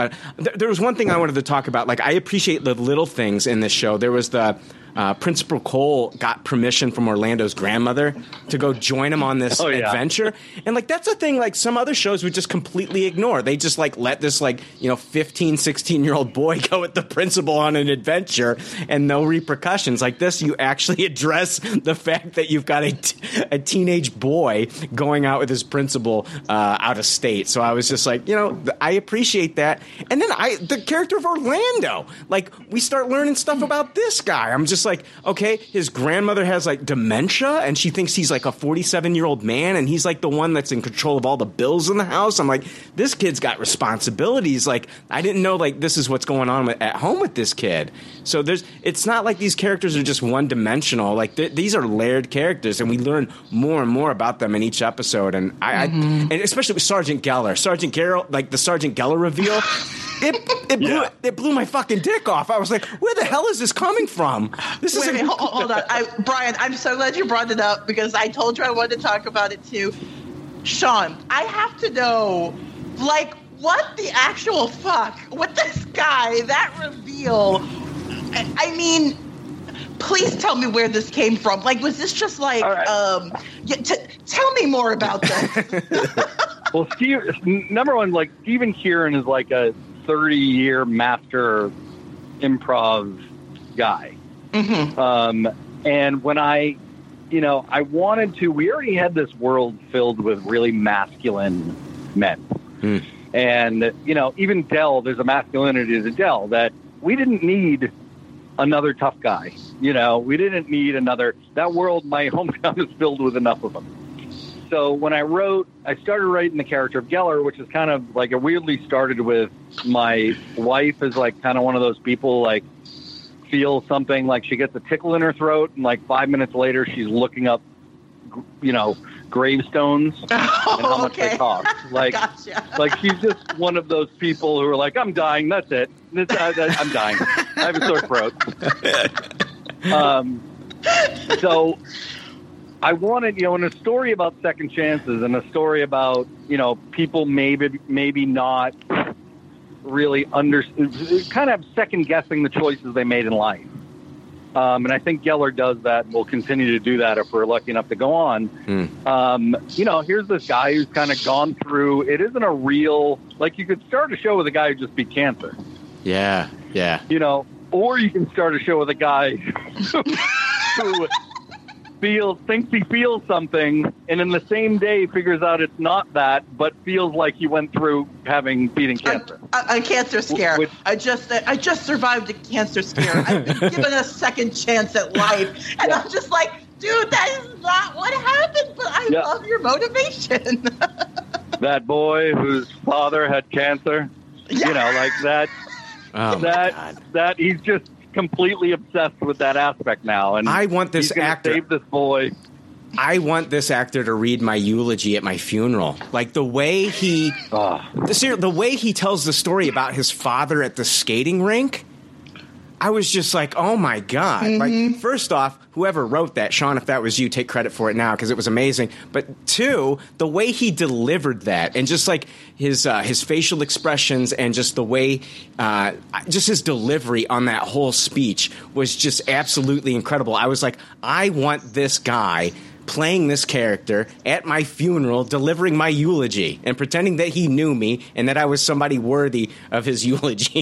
He was so good. Well, he's such a good actor. He's so good, and he plays such a weirdo. I wrote him in, the way he was described in episode 2 in the script was, this is Sergeant Geller. He's a sergeant with the heart of a poet. And that, we wanted a weird bird. Like, I didn't want another tough guy or a tough sergeant. We've seen it. I wanted to put in this world, if we're going to have a guy who cares about this kid for some weird reason, he's attached some sort of emotion into this kid. I want him to be just a weird, like, Harvard professor who somehow ended up being a cop. That's good. Yeah, that's exactly. Awesome. That's exactly what he is. The heart and soul of a poet is absolutely who this guy is. And you know what, you bring up such a great point, and I didn't really think about it till just now about how he's like a counterpoint to all of these like overly masculine men in this show. And he's obviously a man, but he's not your typical, cigar chomping rough sergeant, like, get in here, right. Well, Rebecca, turn in your gun and badge. Like he's not that guy. Rebecca, we don't need another Sheriff Hopper from Stranger Things. Like David Harbour. Exactly. David Harbour does that character. Does that character well. Like this is just like this guy just has like. He's mysterious. He has secrets, and you look at him, and you don't think of him as like this guy who's going to rip off his shirt and just be tatted up and be able to like ground and pound with you. You know what I mean? He had a long period where he completely lost his mind. Yeah. What did he say? In prison, he lost his mind. He was like in the Thai jail for 9 years, and he fell in love with the wrong man. And I mean, he's just the more he's talking, I'm just like, who is this guy? What is happening? One of the things I love about that speech, and you will rarely see someone unpack so many secrets and surprises as we did with that character in that moment, because you find out he's gay. Yeah. You found out he's gay. You found out he's possibly killed people, and you found out he was in prison. It's all of this in one speech. You're like, oh, It's insane. I don't even know if it's good writing when you have that many reveals. It's great writing, actually. What I love about that whole setup too is like he's going up against this guy who's like a gigantic mountain of a man, and things are about to go down here, and you're thinking like this is totally unmatched, and then all of a sudden like that shirt pops off, you see those tats, and you're like, okay. All right, okay. The odds are more even now. Like this is going to be, like that. Things are interesting now, And so, like, I could not believe what I was witnessing. Like, that was one of those scenes where, like, I'm in my here. Okay, yeah.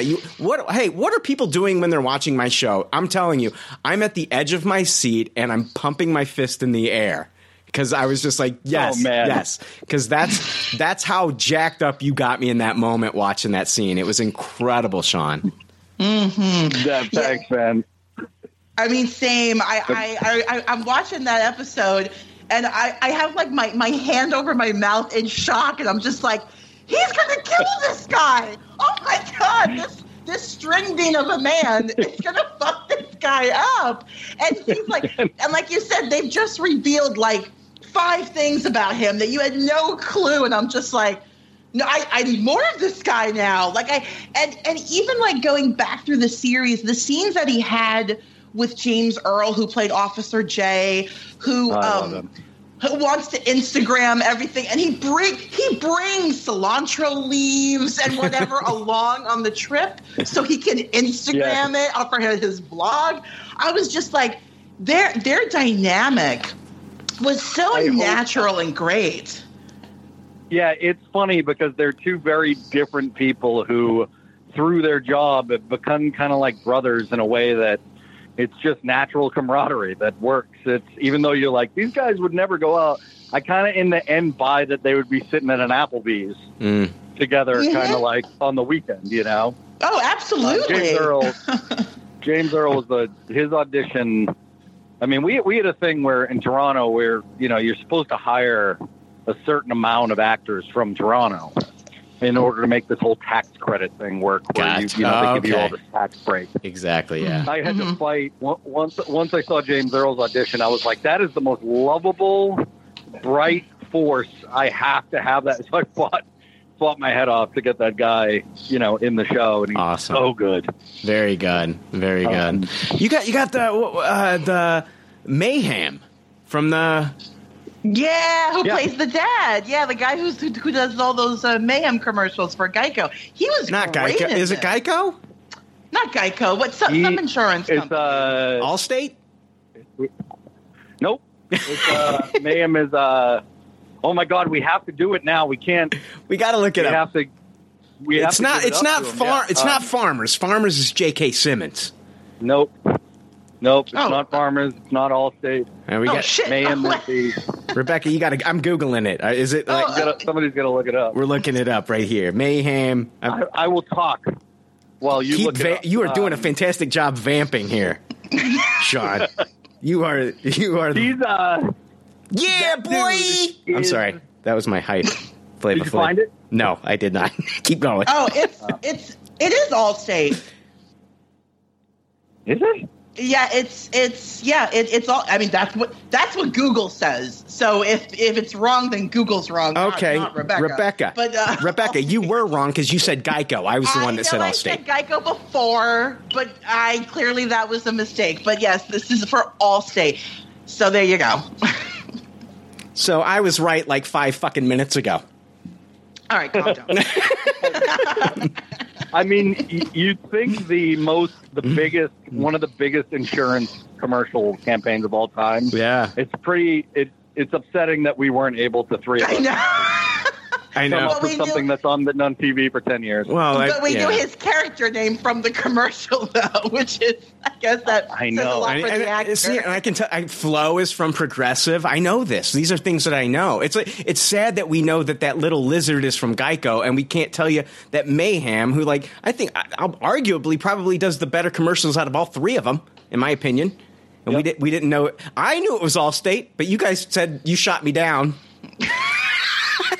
That's a good idea. You should have a commercials podcast, judging commercials. There you yeah. go. That's a great idea. Just that. Sean, I don't think that podcast is going to blow up anytime soon, man. God, I want that Dean Winters mayhem money. Oh gosh. Can you imagine? Yeah. To be the spokesperson. He doesn't have to do anything else. No, he doesn't. And, what was it? One of the guys from SNL was he was the AT&T guy for a long time. It's yeah, man. You get on one of those campaigns, you're set. I mean, Flo. They have you sign those things where you can't do anything else. Like I think Flo is on those where she can't really do anything else. But what's it matter? She's been doing that for what? She's been doing years. She's made enough money to possibly sustain her whole life till she's. What's his name? Joey from Friends. What was his name? What's that, Joe? What's Joey? His first commercial, I think, was like a Coca-Cola commercial, and he made tons of money and bought a Ferrari. So, I mean, really? Yeah. His first, I think it was a Coca-Cola commercial. And after that, he bought a Ferrari, and he was like, "Why did I do this? I might not get another job after this." And end up getting the Friends gig. Oh my God, that's so stupid! I didn't realize that he didn't have other things. Well, oh my God, that's nuts. And it reminds me of the Porsche episode of was it the Ferrari episode or a Porsche episode of Friends? The one where they had a car parked out in front of their apartment. I think it was a Ferrari, and he would wear a Ferrari jacket and a Ferrari hat, and he would act like it was his Ferrari. Right. That's really funny. Yeah. I just remember them buying Will and Grace, all the actors, Porsches when they got picked up for like the second season. Wow. Mm-hmm. Yeah. I do remember reading about that too. Wow, that's I can't crazy. Even get my coffee receipts paid for.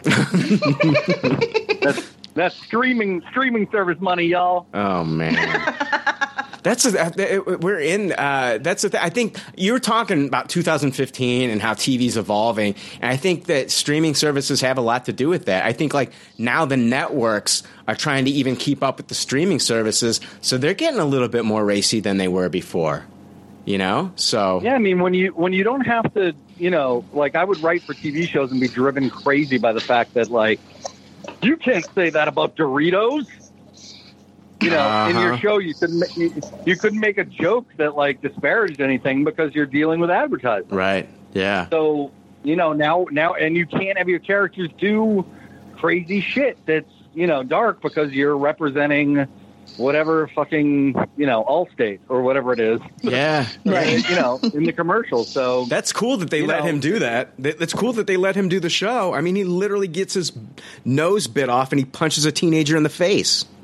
I know. It's true. He's so committed. So committed. I mean, he came up with the idea to cut Wayne's nose at the end with the knife. And he wanted to do, he did a really, really cool thing. He can go dark, man. I didn't know he could go that dark. He goes really dark. Like, I guess I can see it from the commercials, but he's intimidating in this show. I didn't know is he a big guy in person? Because like he looked like when he was next to the Champagne brothers, like he looked like he kind of towered over those guys. He's definitely like, I think he's got to be 6'1", 6'2", or something. He's definitely wow. He's taller than me. I'm like 5'10.5", 5'11". Yeah. And he's definitely tall. I'm looking up at him when I'm, giving him notes or whatever. It's Mike O'Malley's tall too, though. So okay. I'm not necessarily a tall dude, but he's, he just has a presence. He was on Oz for a reason. Yeah. He's always in that stuff. But the funny thing is, like, one of my favorite stuff is when he's just like whacking the kids and he's in the hospital with Sergeant Geller and calling him British, and like he's really hilarious in that hospital stuff. Like in Seven, like that's some of my favorite stuff. When you have someone that, he's a person who has a button too, like Wayne, where you're always nervous, around that character because you don't know, he will just pop off. There's part of me that I love the feuding between him and Wayne, but there's always kind of like a part of me that kind of wants to see him team up, but I don't want to see him team up too soon. Like, because I love them kind of like against each other, Yeah, I mean, it's interesting, I think, in thinking about who the major players are in the show, we're obviously, it's hard when you're kind of finished with characters, because if you bring them back, it'd kind of be corny. Yeah. Because they were on the road. They were on the road, so it's really like when you said Peyton Meyer. Believe me, I'd love to, and maybe there's some organic way you could do it when they're, because I will say this, like, right now the plan for me is that season 2's in Brockton. Yeah. We're back home. Yeah. But Wayne would obviously go to juvie, where he's from. And Mike's there. Obviously, he has to get back to his life. Orlando's there. He has to get back to his life. Whatever happens with Dell, which, I hope to put her in a surprising place. And, we have to see how she can kind of, rebuild her life, from whatever happened that day that she got taken. Yeah. And it's kind of about, are these two kids going to find each other again? Right. Yeah. Because we're in these positions like Wayne, we have to remember, like, Wayne has a fucking rap sheet. Like, this is not the first day they go, oh, we just did this thing.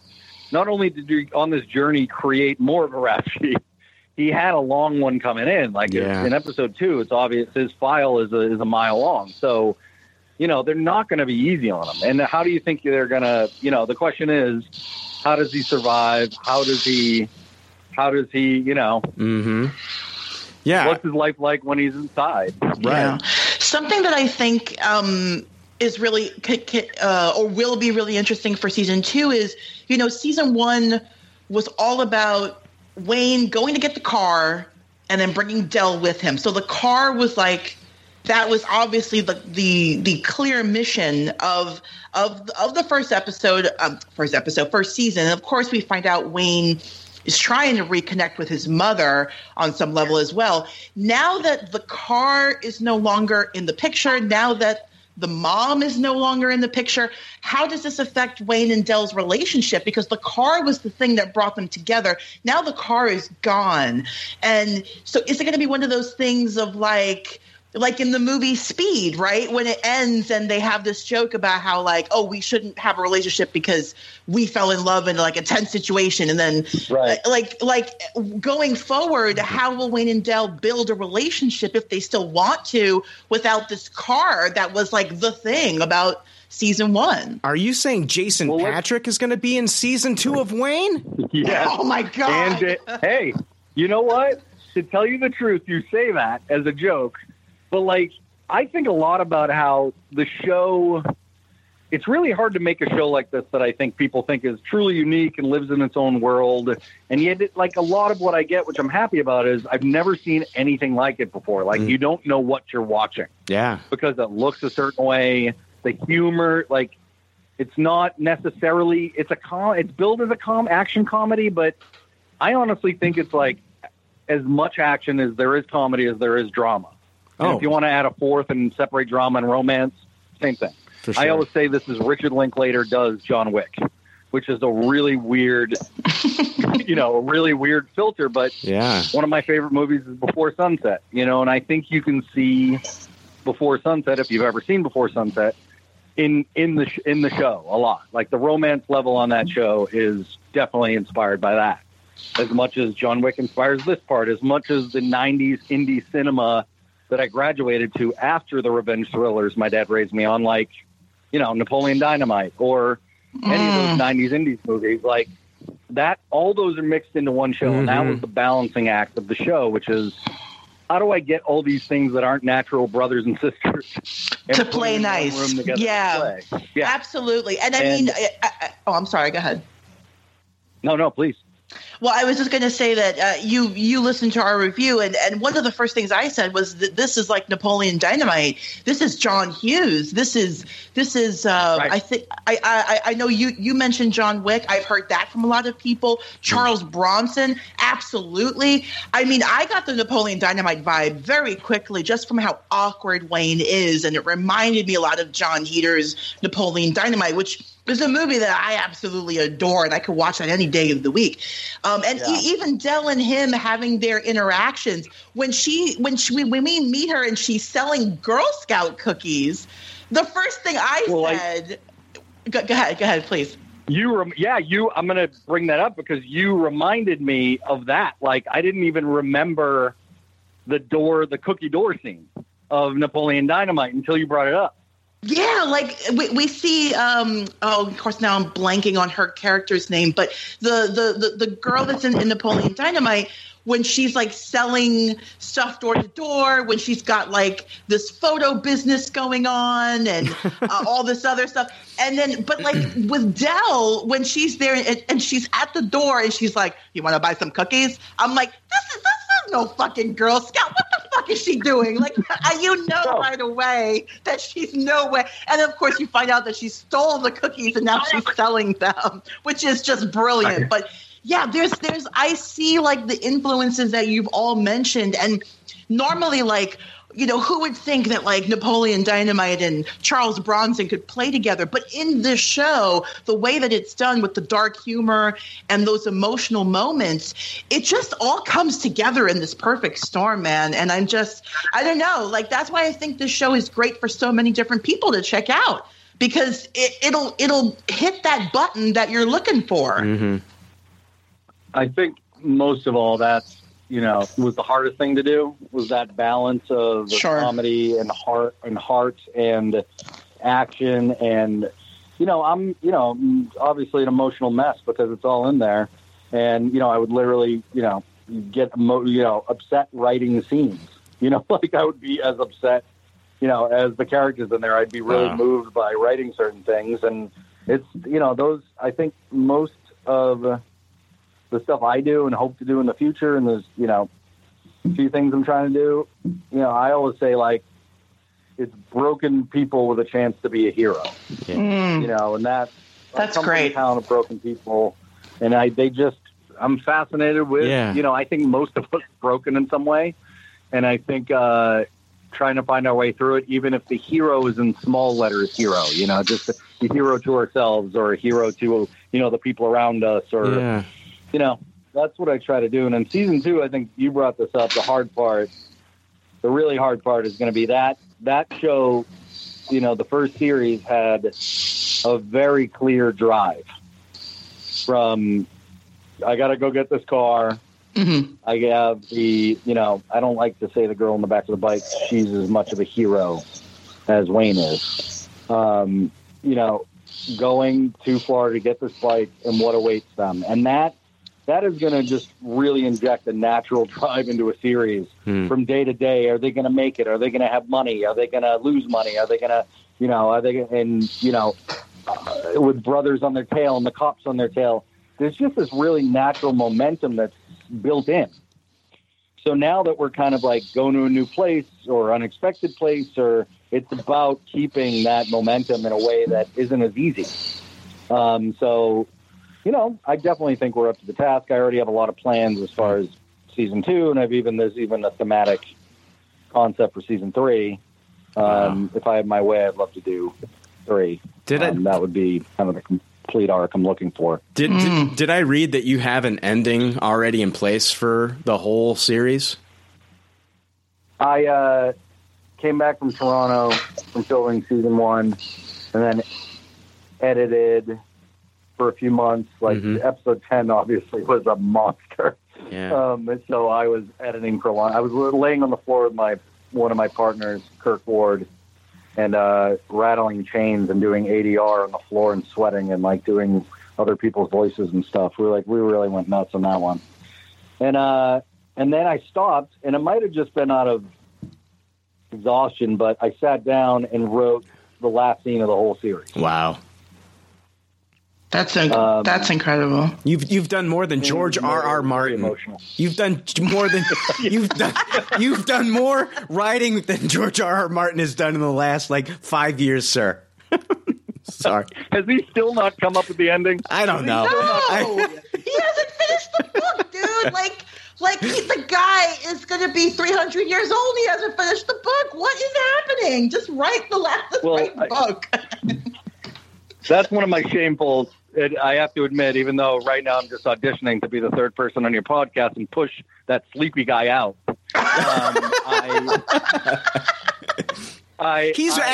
Sean, he's been on this. I've not seen Game of Thrones. Sean, it's fine, Sean. He's actually, that third guy's been on this episode the entire time. He's just been napping. So,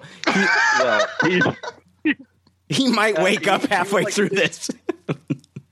He was like 50 Cent as a rapper. You know, he has that sleepy thing going on that somehow he could make money off of. A very sleepy rapper was financially. Yeah, I can't believe it. You know, one of the I've never seen Game of Thrones. Oh, you got to watch it, man. I'm telling you, like season. I don't know. Once you hit season 4 is, in my opinion, the best season. Season 5's great, but I think you gotta burn through those first like 3 seasons, and then like I don't know, Rebecca, for you, when did it start picking up for you, Game of Thrones? Yeah, you know, it's so funny, Sean, because I was not a week-to-week watcher of Game of Thrones. I barely watched part of the first season, so I kind of binged seasons 1, 2, and 3. I would say once you get to like the Red Wedding, which I think is in season 3, yeah. I feel like from that point on, the show is like batshit crazy good. And then there's like, of course, I think, you know, season 4, 5 are like outstanding seasons as a whole, with, you know, certain episodes to me being like, you know, like Battle of the Bastards, I think is probably my favorite episode of the entire series. Yeah, it's good. Hard Home's good too. Yes, you're absolutely right. And I think the season that just, well, the last season that aired, they're off book because they're going into now basically George R.R. Martin basically told the producers and writers, look, this is how it all ends, blah, blah, blah, blah, blah. But they don't have a book per se to go off of. So slightly different feel. But you know what, man? I mean, it's all on HBO. So, I mean, like, if you have if you want to burn through season 1, 2, and 3 at least, and then see if it's for you. I mean, you know, it's all like medieval stuff and, you know, fighting with swords and armor and shit. But I think that the characters are what kept me coming back for sure. Sean, for all that. Maybe you should just end the whole series with a 34-minute scene of Carl and Teddy wrestling. 34 minutes. 34 minutes of the Champagne Brothers just wrestling and beating the shit out of each other using like Macho Man and Hulk Hogan voices would be incredible. I mean, I got to imagine that Game of Thrones would be so great if you could cut to the medieval versions of Carl and Teddy hanging out. What are they doing here? It's fucking dragons, bro. Fucking dragons. That's great. That's hilarious. What do they eat? Fucking hotcakes. That's what they eat. Fucking hotcakes. Yo, you're gonna get one of those fucking giant turkey legs? You want to get a giant turkey leg?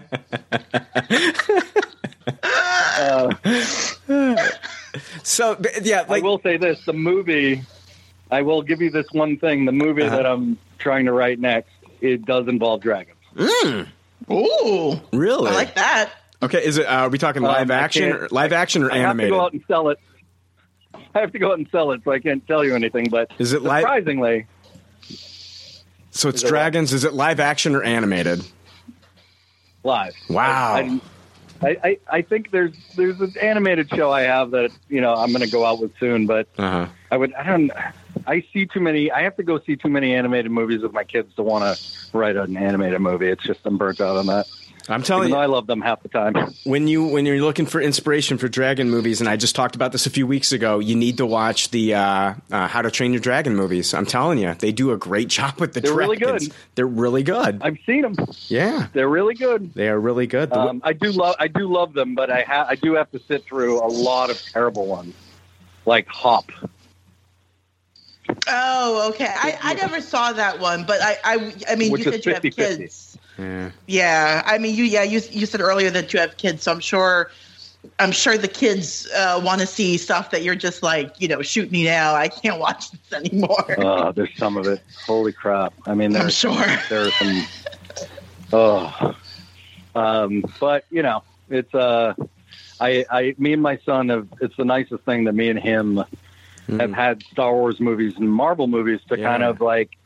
That was the thing we always did. The minute one of those things comes out, we buy tickets and we're in the theater on the first day. And we've really that's our thing together. And Nice. That's I'm awesome. Everybody else is tired of those movies, and I'm super grateful for them. Oh, that's all we talk about on my podcast typically. That's all we talk about is Yeah. Star Wars and Marvel. I'm not kidding you. Hey, But- Sean, I'm not kidding you. Like the Avengers Endgame Super Bowl spot that came out that was 30 seconds long. We talked about it for a fucking hour. I'm not even. Letdown. I'm and not. it was a letdown because there wasn't enough in it. It was like a ramp-up thing that ramped up to nothing. But I have to tell you, I am a huge, if people complain about Infinity Wars, I'm, angry. Nice. I'm super angry about it. Yeah. Because I think it is unbelievable. I think it's unbelievably good. It's so better good. than Black Panther. I love Black Panther. So but did I. It's better. It's better. Even though they have Black. I mean, you're kind of splitting hairs, but between how good they are, but the way that the Russo brothers balance all those characters, it seems impossible, and they did it. There's, 50 plus characters, and they give us all the ones that we want. Yeah, we didn't get any Hawkeye, but did we ever get any Hawkeye in any other previous film? Okay, what are both of your favorite? If you had to pick a number one Marvel movie, what would it be? I got you right now, gun to your head. Gun to my head, I got to go with the first Avengers because I'm going based on how I felt going into that theater and how I felt walking out. That was an event, Sean. We'd never seen the culmination of all four or five of these movies, and then all of a sudden we get this big event film that had never been done. And we get that shot of the Avengers and they're panning around in the circle, and you see Black Widow, you see Iron Man, you see Thor, you see Hulk, you see Hawkeye, Captain America, and they're all in their stances.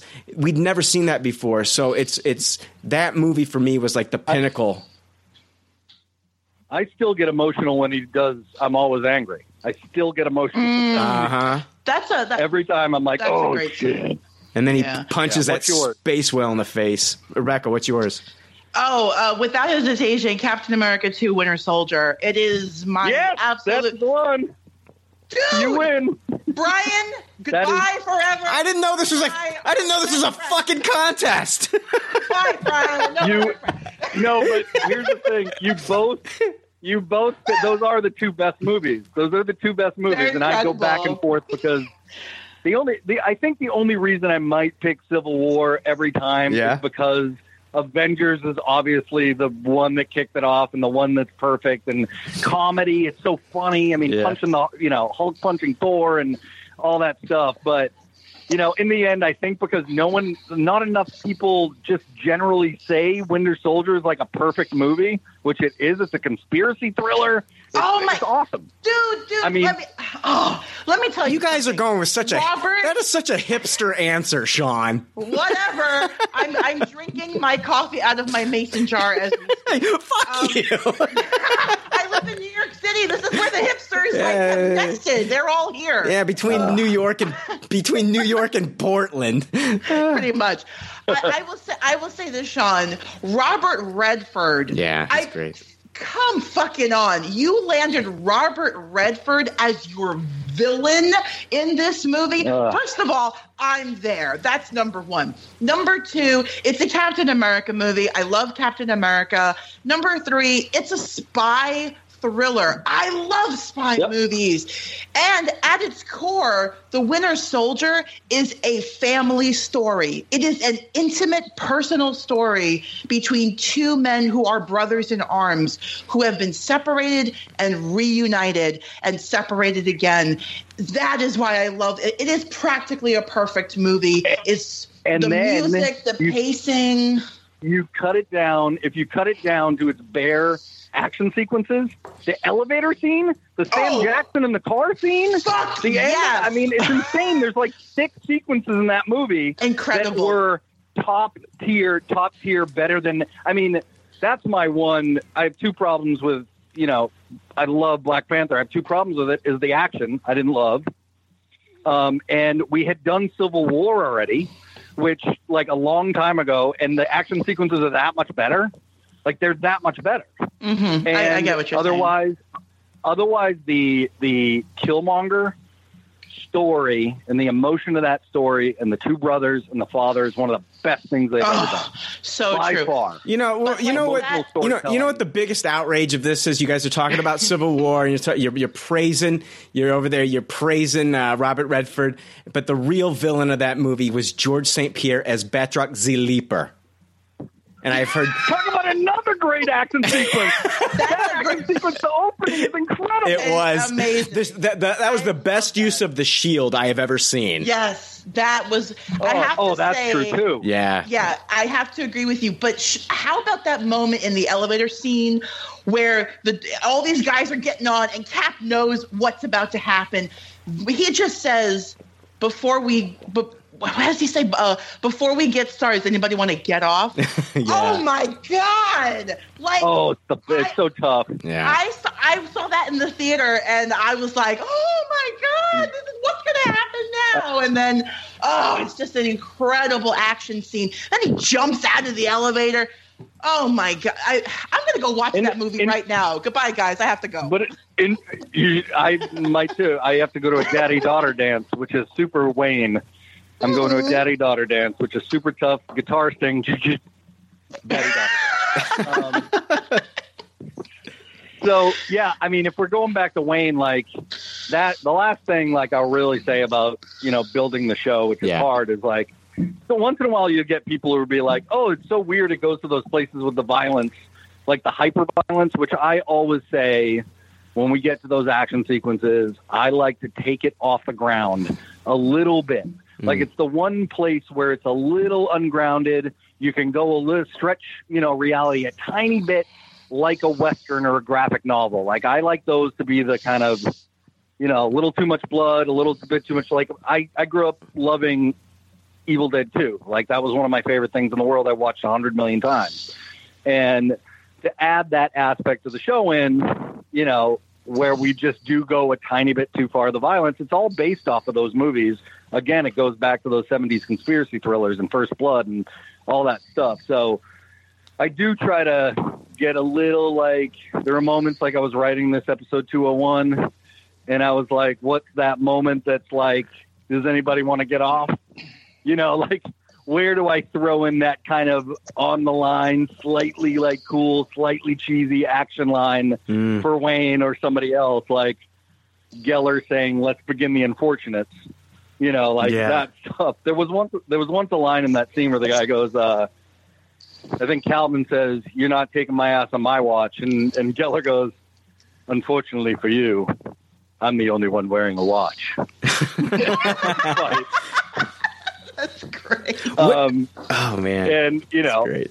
It's like, I like a little bit to throw in those kind of slick action bits that kind of hark back to that as part of the comedy. Yeah. As part of the stylistic gunslinger scene. That's a wink to us fans that grew up on that stuff. You know what I mean? Yeah. And we love that. Some people, that's the only criticism I've seen. That's like the one thing that people kept questioned like 2 times. Oh, wow. See, I love it. Does it need to go there? I love it. And that's part of the reason that I love the Expendables movies, too, is because they're just the whole movie is just like a wink and a nod to 80s and 90s action fans, What is for sure? What is the balancing act? Yeah, what is I want to know the story because you got the Terminator 2 reference in this series, and I love that because Terminator 2 is my favorite movie of all time, and then I'm also a big fan of Conan the Barbarian. I read the comics and I watch the Schwarzenegger films, and so it's how did those get worked into this story? Are you a fan of those properties? My father was, it was so funny. My dad was kind of a guy who didn't really have a childhood because he had a rough childhood with his father and it's a little too depressing to get into, but he was always when they had us, young, my parents were 18 when they started it. They had my brother and 22 when they had me. And my father was always he never got to have a childhood and he never got to even have a teen kind of years, in his life. So he always loved those dumb movies and he always wanted to go to, Disney World and he wanted to, he loved Conan. I remember he was kind of like the really bloody action. Like when I was a kid, he would love that bloody action, and he loved the original Conan movie. Nice. It kind of says a lot about my dad that his favorite movie was Conan the Barbarian. That's awesome. Like, what kind of guy is that? Well, you can probably, figure it out. So I was kind of writing a story about a barbarian, right? Yes. Yes. Or someone who thought he was sure. or lived like one. Yeah. So it was only natural. Yeah. It was only natural that he was a barbarian fan, and we get to meet Conan the Barbarian. I thought that really did it for me in episode 10 when we got the bowling alley scene, and he's like, it's like, it's one thing to watch True Romance and watch like Christian Slater talk to like Elvis, but like it was another thing on another level to see like Wayne talk to Conan. I was like, okay, this is even better because like I'm a bigger fan of Conan and the relationship that kind of like, I don't know, the way that Wayne sees himself as this barbarian and like seeing those two like do what they did, that combo move on that guy in the I loved everything about that scene. Oh, yeah. I thought it was beautiful just because like I stood up when I saw the footage at the end of them bringing down their weapons and the blood squirting in their faces. Like I stood up in my chair, like, oh, Yeah. I was so excited. Yeah, because that kid needed somebody to stick up for him. Because like a lot of kids do get verbally abused by their fathers or mothers or whatever, and that because I grew up in a verbally abusive environment, and that scene really hit me. That Wayne was there to kind of like, and it took that in my life for somebody to tell me like the way that I was talked to was like that's not right. You shouldn't have been told those things. You shouldn't have. Right. It was never really physically abusive when I was growing up. It was verbally abusive, and to have Wayne kind of like step in there and stop this guy. That meant a lot to me. Yeah. I thought that was a powerful scene, so I absolutely loved that. So I think that was I feel like that was a way of life back in the day where it was just like we didn't realize the impact. Yeah. They didn't realize the impact that this was having, the way we talk to children, the way we talk to each other. Right. Boston's a rough place, man. I'm not saying it's any rougher than anywhere else, but Boston people, like, they're just constantly, chipping away at you all the time. It's a, block on your shoulder type of thing. But in the end, Conan just seemed to be, like, it worked out that Conan really was the perfect kind of thing for the series, and in the end coming to the end of a story where this kid, obviously when you feel like civilization has rejected you, you're going to say civilization is bullshit, which is out of the Conan, the Conan story. He sees that he's going to take comfort in the fact that he's a barbarian, and then Geller comes along, Sergeant with the heart of a poet, who says, you are not that. You do things out of love. You do things to help people. Yes. You want to be this. You're taking confidence in, no matter how much life is shit on you. You do this everything out of love, and it takes Wayne to realize that that's everything. I mean, really, in the end, this is about two kids trying to find their place in the earth through family, through unconventional family. What's it going to be? And I think that's going to be the story we're telling going forward from episode 1 to episode 3 if we get to do it. I love it because it's not, and sometimes we get to do cool action shit and people get their fucking teeth busted out. Right. But there's more. There's so much more to it. And what I love is what you're saying here is Wayne is affecting people in such a positive way, and we really got to see how positively he affected Dell and like what he did for her, unbeknownst to her. She didn't even know what he was doing in the background, and then when it finally hit her, I think that was just a beautiful thing because I feel like she's kind of seen like the men in her life kind of like I don't know, not really be a positive impact ever since like her mother took her life and everything. We've kind of seen like I gotta think that some of these kids that are in these situations have to be scarred in a way where they're like, why didn't they fight for me? Why didn't my mother do better? Yeah. Because, and again, it's more complicated than that because these people are sick. I mean, these people have issues from their own families, or they have drug addiction, or whatever it is. But Dell changed forever on the day her mom died because not just because she lost her mother, she lost her father, and because she finally was like, why wouldn't anybody change for me? Yeah. Didn't they love me enough? You know, you gotta think that. I mean, look at Wayne's mom. Yeah. She's a person who just tries to push away the bad in her mind. You just see her going, don't think about the bad, don't think about the bad, it's all fun. And once she starts to think about who she is and what she's done, and that she couldn't be the mother that the father wanted or Wayne needed, you know, you see her in that moment where she tells the story to Mike O'Malley on the floor after the puppies, where she's like, all of a sudden the truth comes to her and she doesn't want it there. Yeah. Yeah. You know, and it's these people who can't, you know, broken people, again, you have a chance to either be, quote unquote, a small letter hero, which obviously Michaela Watkins has not done, at least up to this point. Dell's mother did not do up to this point. Mm-hmm. Daddy went the other way. You know, Wayne went one way. Dell went one way. Mm. It's kind of like where we all meet in the middle and go, which way are we going to split when we are all broken by something? Yeah. And what's going to heal us? What's going to save us and push us back to the right direction? I mean, I've never said this out loud, but I think when you look at it that way, it's about where we're all broken people. We're all, you know, it's about where we take our turns based on the things that happen to us, because something's going to always fucking happen to us. You know what I mean? Like, yeah. Even if it's the simplicity of losing someone you love. Yeah. Life is not cool, man. It really, like, a lot of times life is not cool, and it's not going to be cool. You're just going to have to figure out that's life, and it's which way you bend. With Dell, it was like one of those things where it's like we saw these bad things happen. We saw that she was like this really sweet girl. She had really pure intentions, wanted to make a difference, wanted to be a real good influence, and then like all these bad things started to happen, and we're like worried about this girl taking this dark path. But then like she's even stealing, like taking after her mother, doing bad things. But then we see her do what she does in the pawn shop. I was just like, and then wanting to, and then wanting to go to the funeral. I was like, no, she's still that same good influence. She's still got that in her. She's not Anakin. Yeah. She's not turned to the dark side yet. Yeah. No, that's a great point. No, please go. Sorry.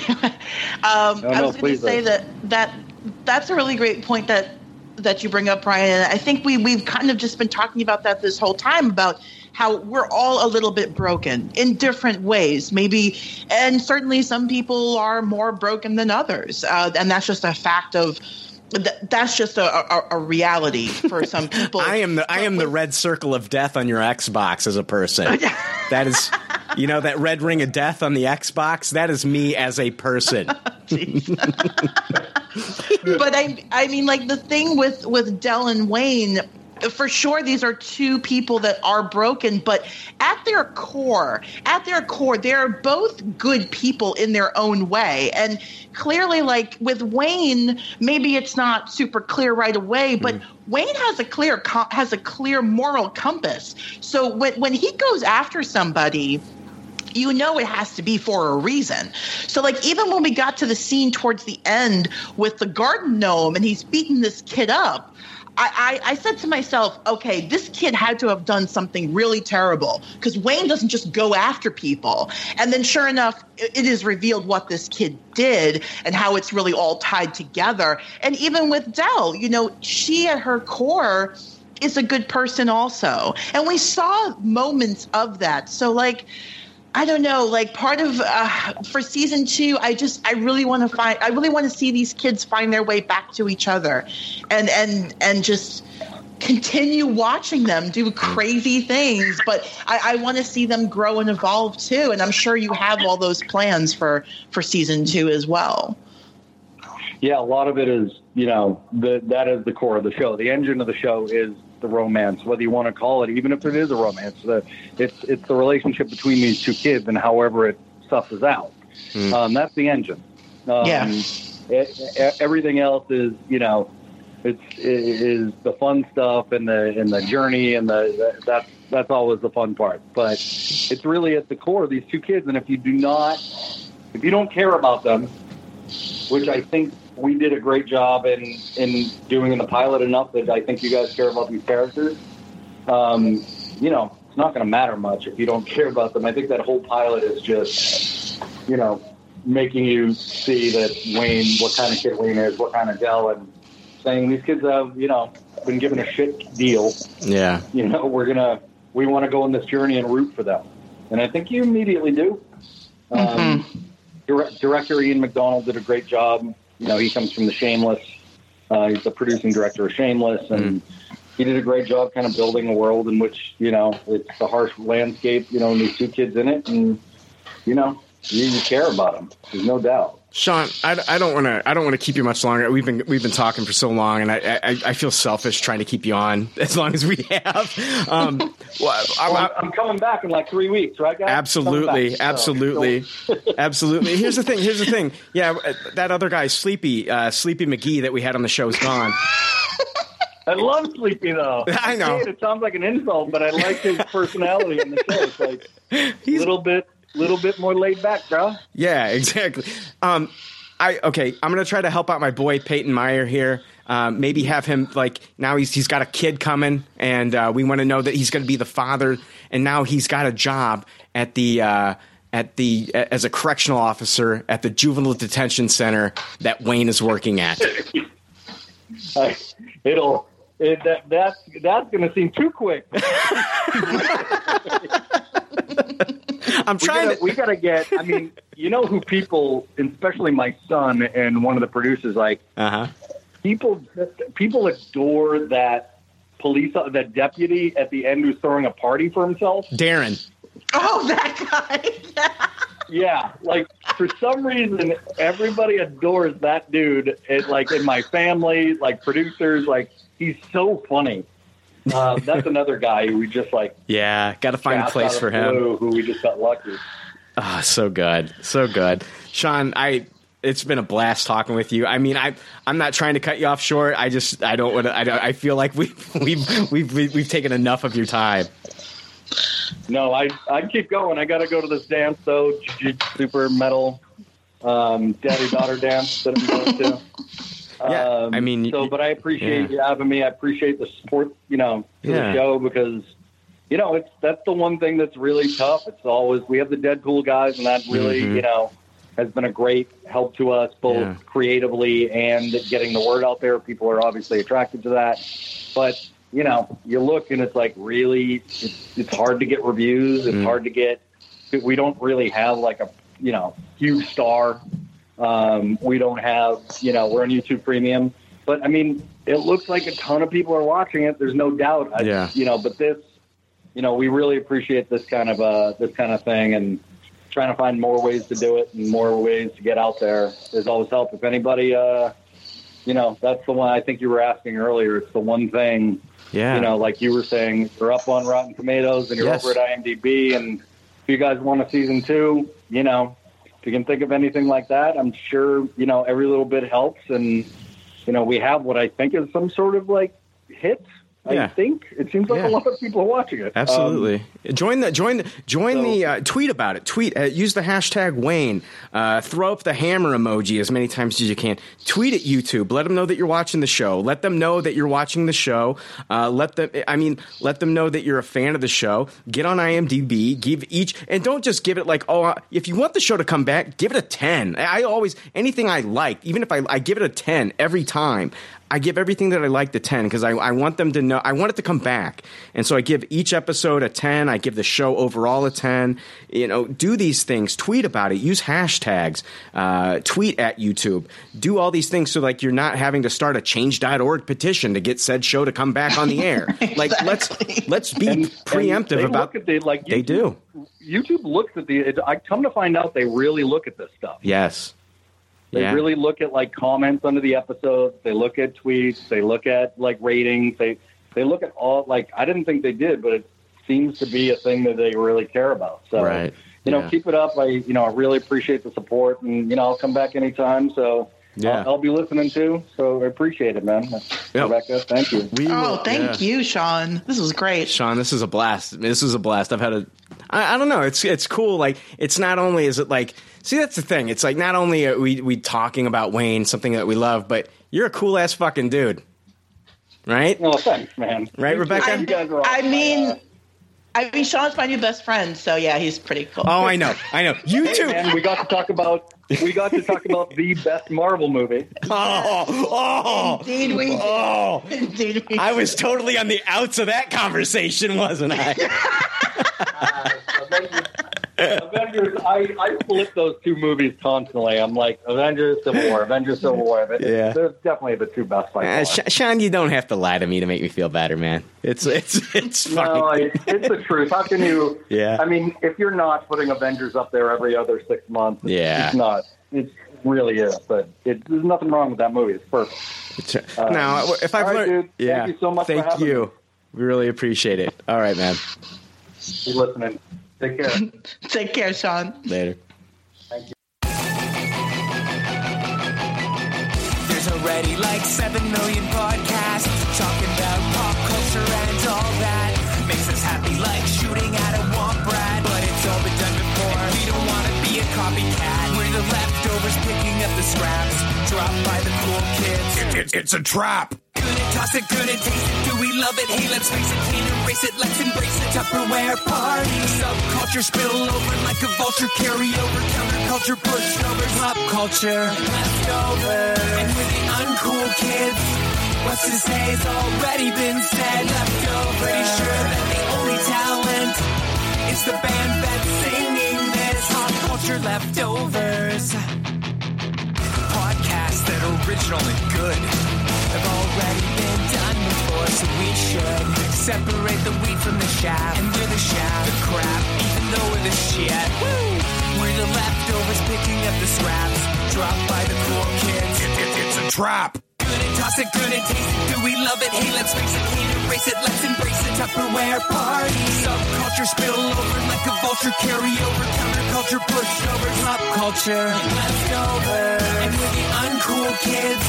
What's to say has already been said. Leftovers. Pretty sure that the only talent is the band that's singing this. Pop culture leftovers. Pop culture leftovers.